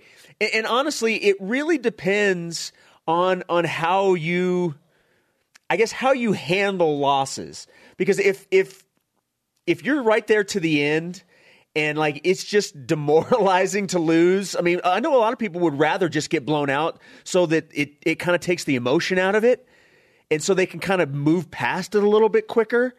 But but I kind of go back to how would you rather go to the playoffs and lose in the first round or not go at all? I'd rather go to the playoffs. I'd rather be in a game where you have a chance to win. Yeah, I mean, it stinks when you lose and it hurts a little bit more. But I would still rather at least give myself a chance. You know what, though? This is interesting because we were talking about baseball. I think as a fan, I would, if I were on the losing end especially, I would almost rather it be a complete blowout. Because me as a Dodger fan, I look at the Cubs and I look at the numbers that they pulled in for these games, and it's like they scored basically twice as many runs as the Dodgers. You can't argue with that. The better team ended up winning. Yeah, if it were soccer and the aggregate was used from game to game, that would be fantastic. You're like, well, we only need to lose this game by 4. Yeah, that would be awesome. Yeah, that's always an interesting question because I've heard from some fans, BYU's played down to its competition. I thought, wait, so they played up to Utah and West Virginia and Boise State? Those were 3 teams that are ranked and better than BYU. And won those games. So it's hard to figure that out exactly. It's a conversation I hate because it means you lost. Yeah. And a lot of times this season we've talked about, be patient with this, or we've had these conversations where I go, it's therapy on BYU. I'm like, I don't like therapy. That means there's an issue. Like that's real life. But yeah, that's how it works. There are a lot of fans though that look at it. You know what? And it's probably a healthy way to look at it. But, okay, look, BYU lost these games, 4 games by a total of 8 points. 3 of the 4 are ranked teams right now. So it does give you some confidence if you can look at it that way, that look how close we are. Yeah, we couldn't pull it out, but look how close we are to these other teams who are ranked right now. BYU, there is a certain part of the fan base that's counting the moral victories. That's like a really negative buzzword, right? Oh, moral victories. Only losers count moral victories. Well, when you're 4-4, you can discuss the means of that. And in the ESPN Football Power Index, BYU actually went up a spot this week to number 34. They're ranked ahead of Utah. Wow. Who's 7-1, which is kind of weird, right? Well, and especially since they have a first-year coach, that's not terrible. I think BYU and Kalani Sitake are laying the groundwork for the future here, where they'll win out in November. They'll probably win the bowl game, so they'll finish with 8 or 9 wins, and we'll go 8 or 9 wins from that season. Okay, now we're going. These aren't Kalani's guys. These aren't the systems from Kalani Sitake quite yet put into place fully with those personnel. It takes time to develop something. I would not want BYU Sports Nation to be judged by the first year of the show. I would want it to be judged by the second or third years. Sure. Now, we're in year 4 right now. We're like a month and a half into the 4th year of the show. Now, we've figured it out, right? Probably a year ago, we're like, all right, this is who we are, and now we're really, really we've got this thing going. So, yeah, I think it takes some time to implement what's really going on. That's a really good point, and that's a point that's brought up with a lot of TV shows. Like, oh, don't watch the first season, or it takes 2 or 3 seasons for it to get good. I've heard a lot of people say that about Parks and Recreation. I don't know if you guys watch that show. Parks and Rec. Yeah, treat yourself. Matt Townsend called me Jean Ralphio, by the way. Oh my goodness! I was like, "Come on, really? How funny is he's one of the people?" By the way, I know he is fun. Oh, and his the girl that plays his sister on the show is Marcel the Show. She does a lot of voiceover work. She was the little lamb in Zootopia. That's correct. Did you know that? That's right. Yeah. And Marcel the Show on YouTube. So I'm curious to know if either of you gentlemen are going to be celebrating today with the bologna sandwich. No, since it's probably National Bologna Day. I've not had a bologna sandwich in years. That's grade A bologna. That's what I think. That was word for word correct. It is National Bologna Day. We've come to expect National Fill in the Blank Day from Matt every day. Sure. And but it doesn't just apply to the sandwich. If somebody is not being honest and upright, then you could just call bologna on them. Yep. Right? Like the great Veronica Corningstone of Anchorman. Grade A baloney. It's also the 40-hour work week day. Oh, I would love a 40-hour work week. Wouldn't that be nice? That'd be wow. Great. Hey, and make sure that you clean your body and especially your ears thoroughly. Like with a Q-tip? Because I do that a lot, and it's causing me some heartache. I've heard that that's actually not good for you. It's not, but that wasn't just an aside. There's actually a reason why I brought that up. But this is a story that we mentioned earlier, and it's too gross to not share again. Uh-oh. Okay. So there was a 4-year-old girl that had 80 worms removed from her ear. How is that even possible? 80 worms. So it's a girl in central India. And she started complaining about pain and screaming, and her parents thought she was overreacting. So they finally took her to the doctor, and the head of the ear, nose, and throat department gave her an examination and found that there was an insect called genus Chrysomya, I think is what it's called. He's actually a quarterback at Louisiana Lafayette, but yeah. Yeah, he pulls in some good numbers. 80 Wow. 80 eggs of this insect. It reminds me of it happens. Like Star Trek II, The Wrath of Khan. Oh yeah, nice pull. Like that scene makes me sick every time I watch it. Yep, nice pull. So you should know that Sean O'Neill is sitting behind the board here, and you guys are just making him so happy right now. He's like, ugh. He is in glee. He's just so happy that that you guys are bringing up all these references. I miss Sean O'Neill. I just see him in the break room, so it's good to know that Sean's around. Well, Jeremy and Jason, we want to give you guys some time to go get ready for your show. So knock 'em dead and all the other isms that Matt shares with you at the end of Return with honor. Yes, remember who you remember are. who you are, yes. Yeah, all Yeah. that. Yep. All Thanks, right. Mom. Have a great show, you two. Goodbye. Thanks, Jeffrey. Don't you just love those guys? Oh, they're fun. Yeah. And they just have an obscure knowledge of movies and music. They are an all-around encyclopedia of useless information. And I say that with great respect because I consider myself to be almost in that realm. So, yeah. I have a lot of information in my head. I don't know if it's useless or not, but... You know, I think there is one or two stories that we didn't get to that we want to get to here really quickly. Okay. What do you think police do with some of this property that they end up with, that ends up at a police auction? What do you think they do with it before it ends up at the auction? It's in storage, isn't it? Well, hopefully it's just in storage. But if you were somebody that was purchasing something at one of these auctions, would you be upset to find out that maybe they were using it for their own personal use?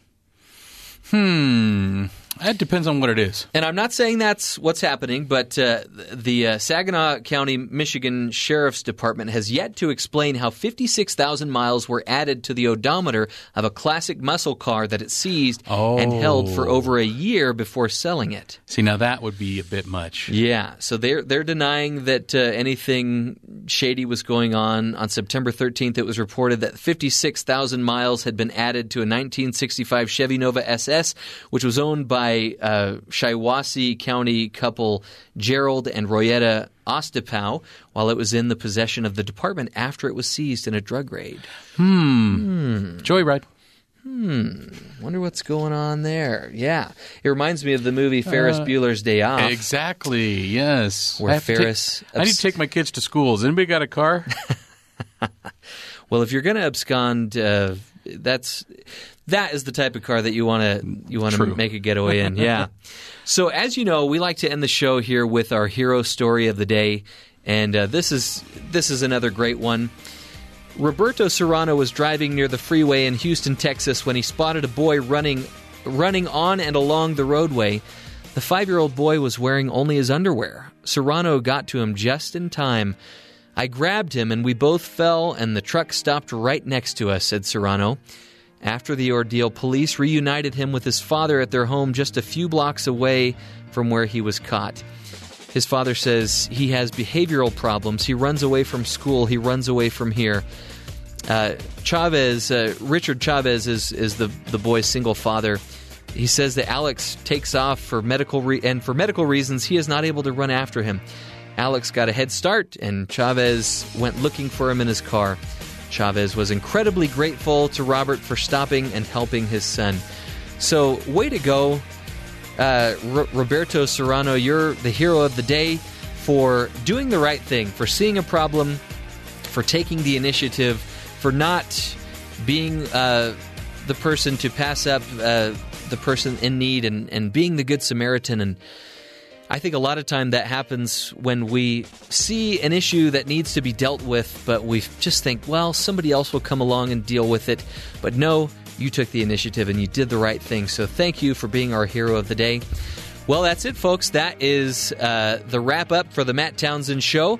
We're going to be here all week, Mattless, Dr. Mattless, but we're still going to have a good time. We'll keep bringing the movie reviews and sharing the important news stories that you need to know about. Until tomorrow, make sure that you are emotionally mature and that you're getting enough exercise, and we'll talk to you tomorrow.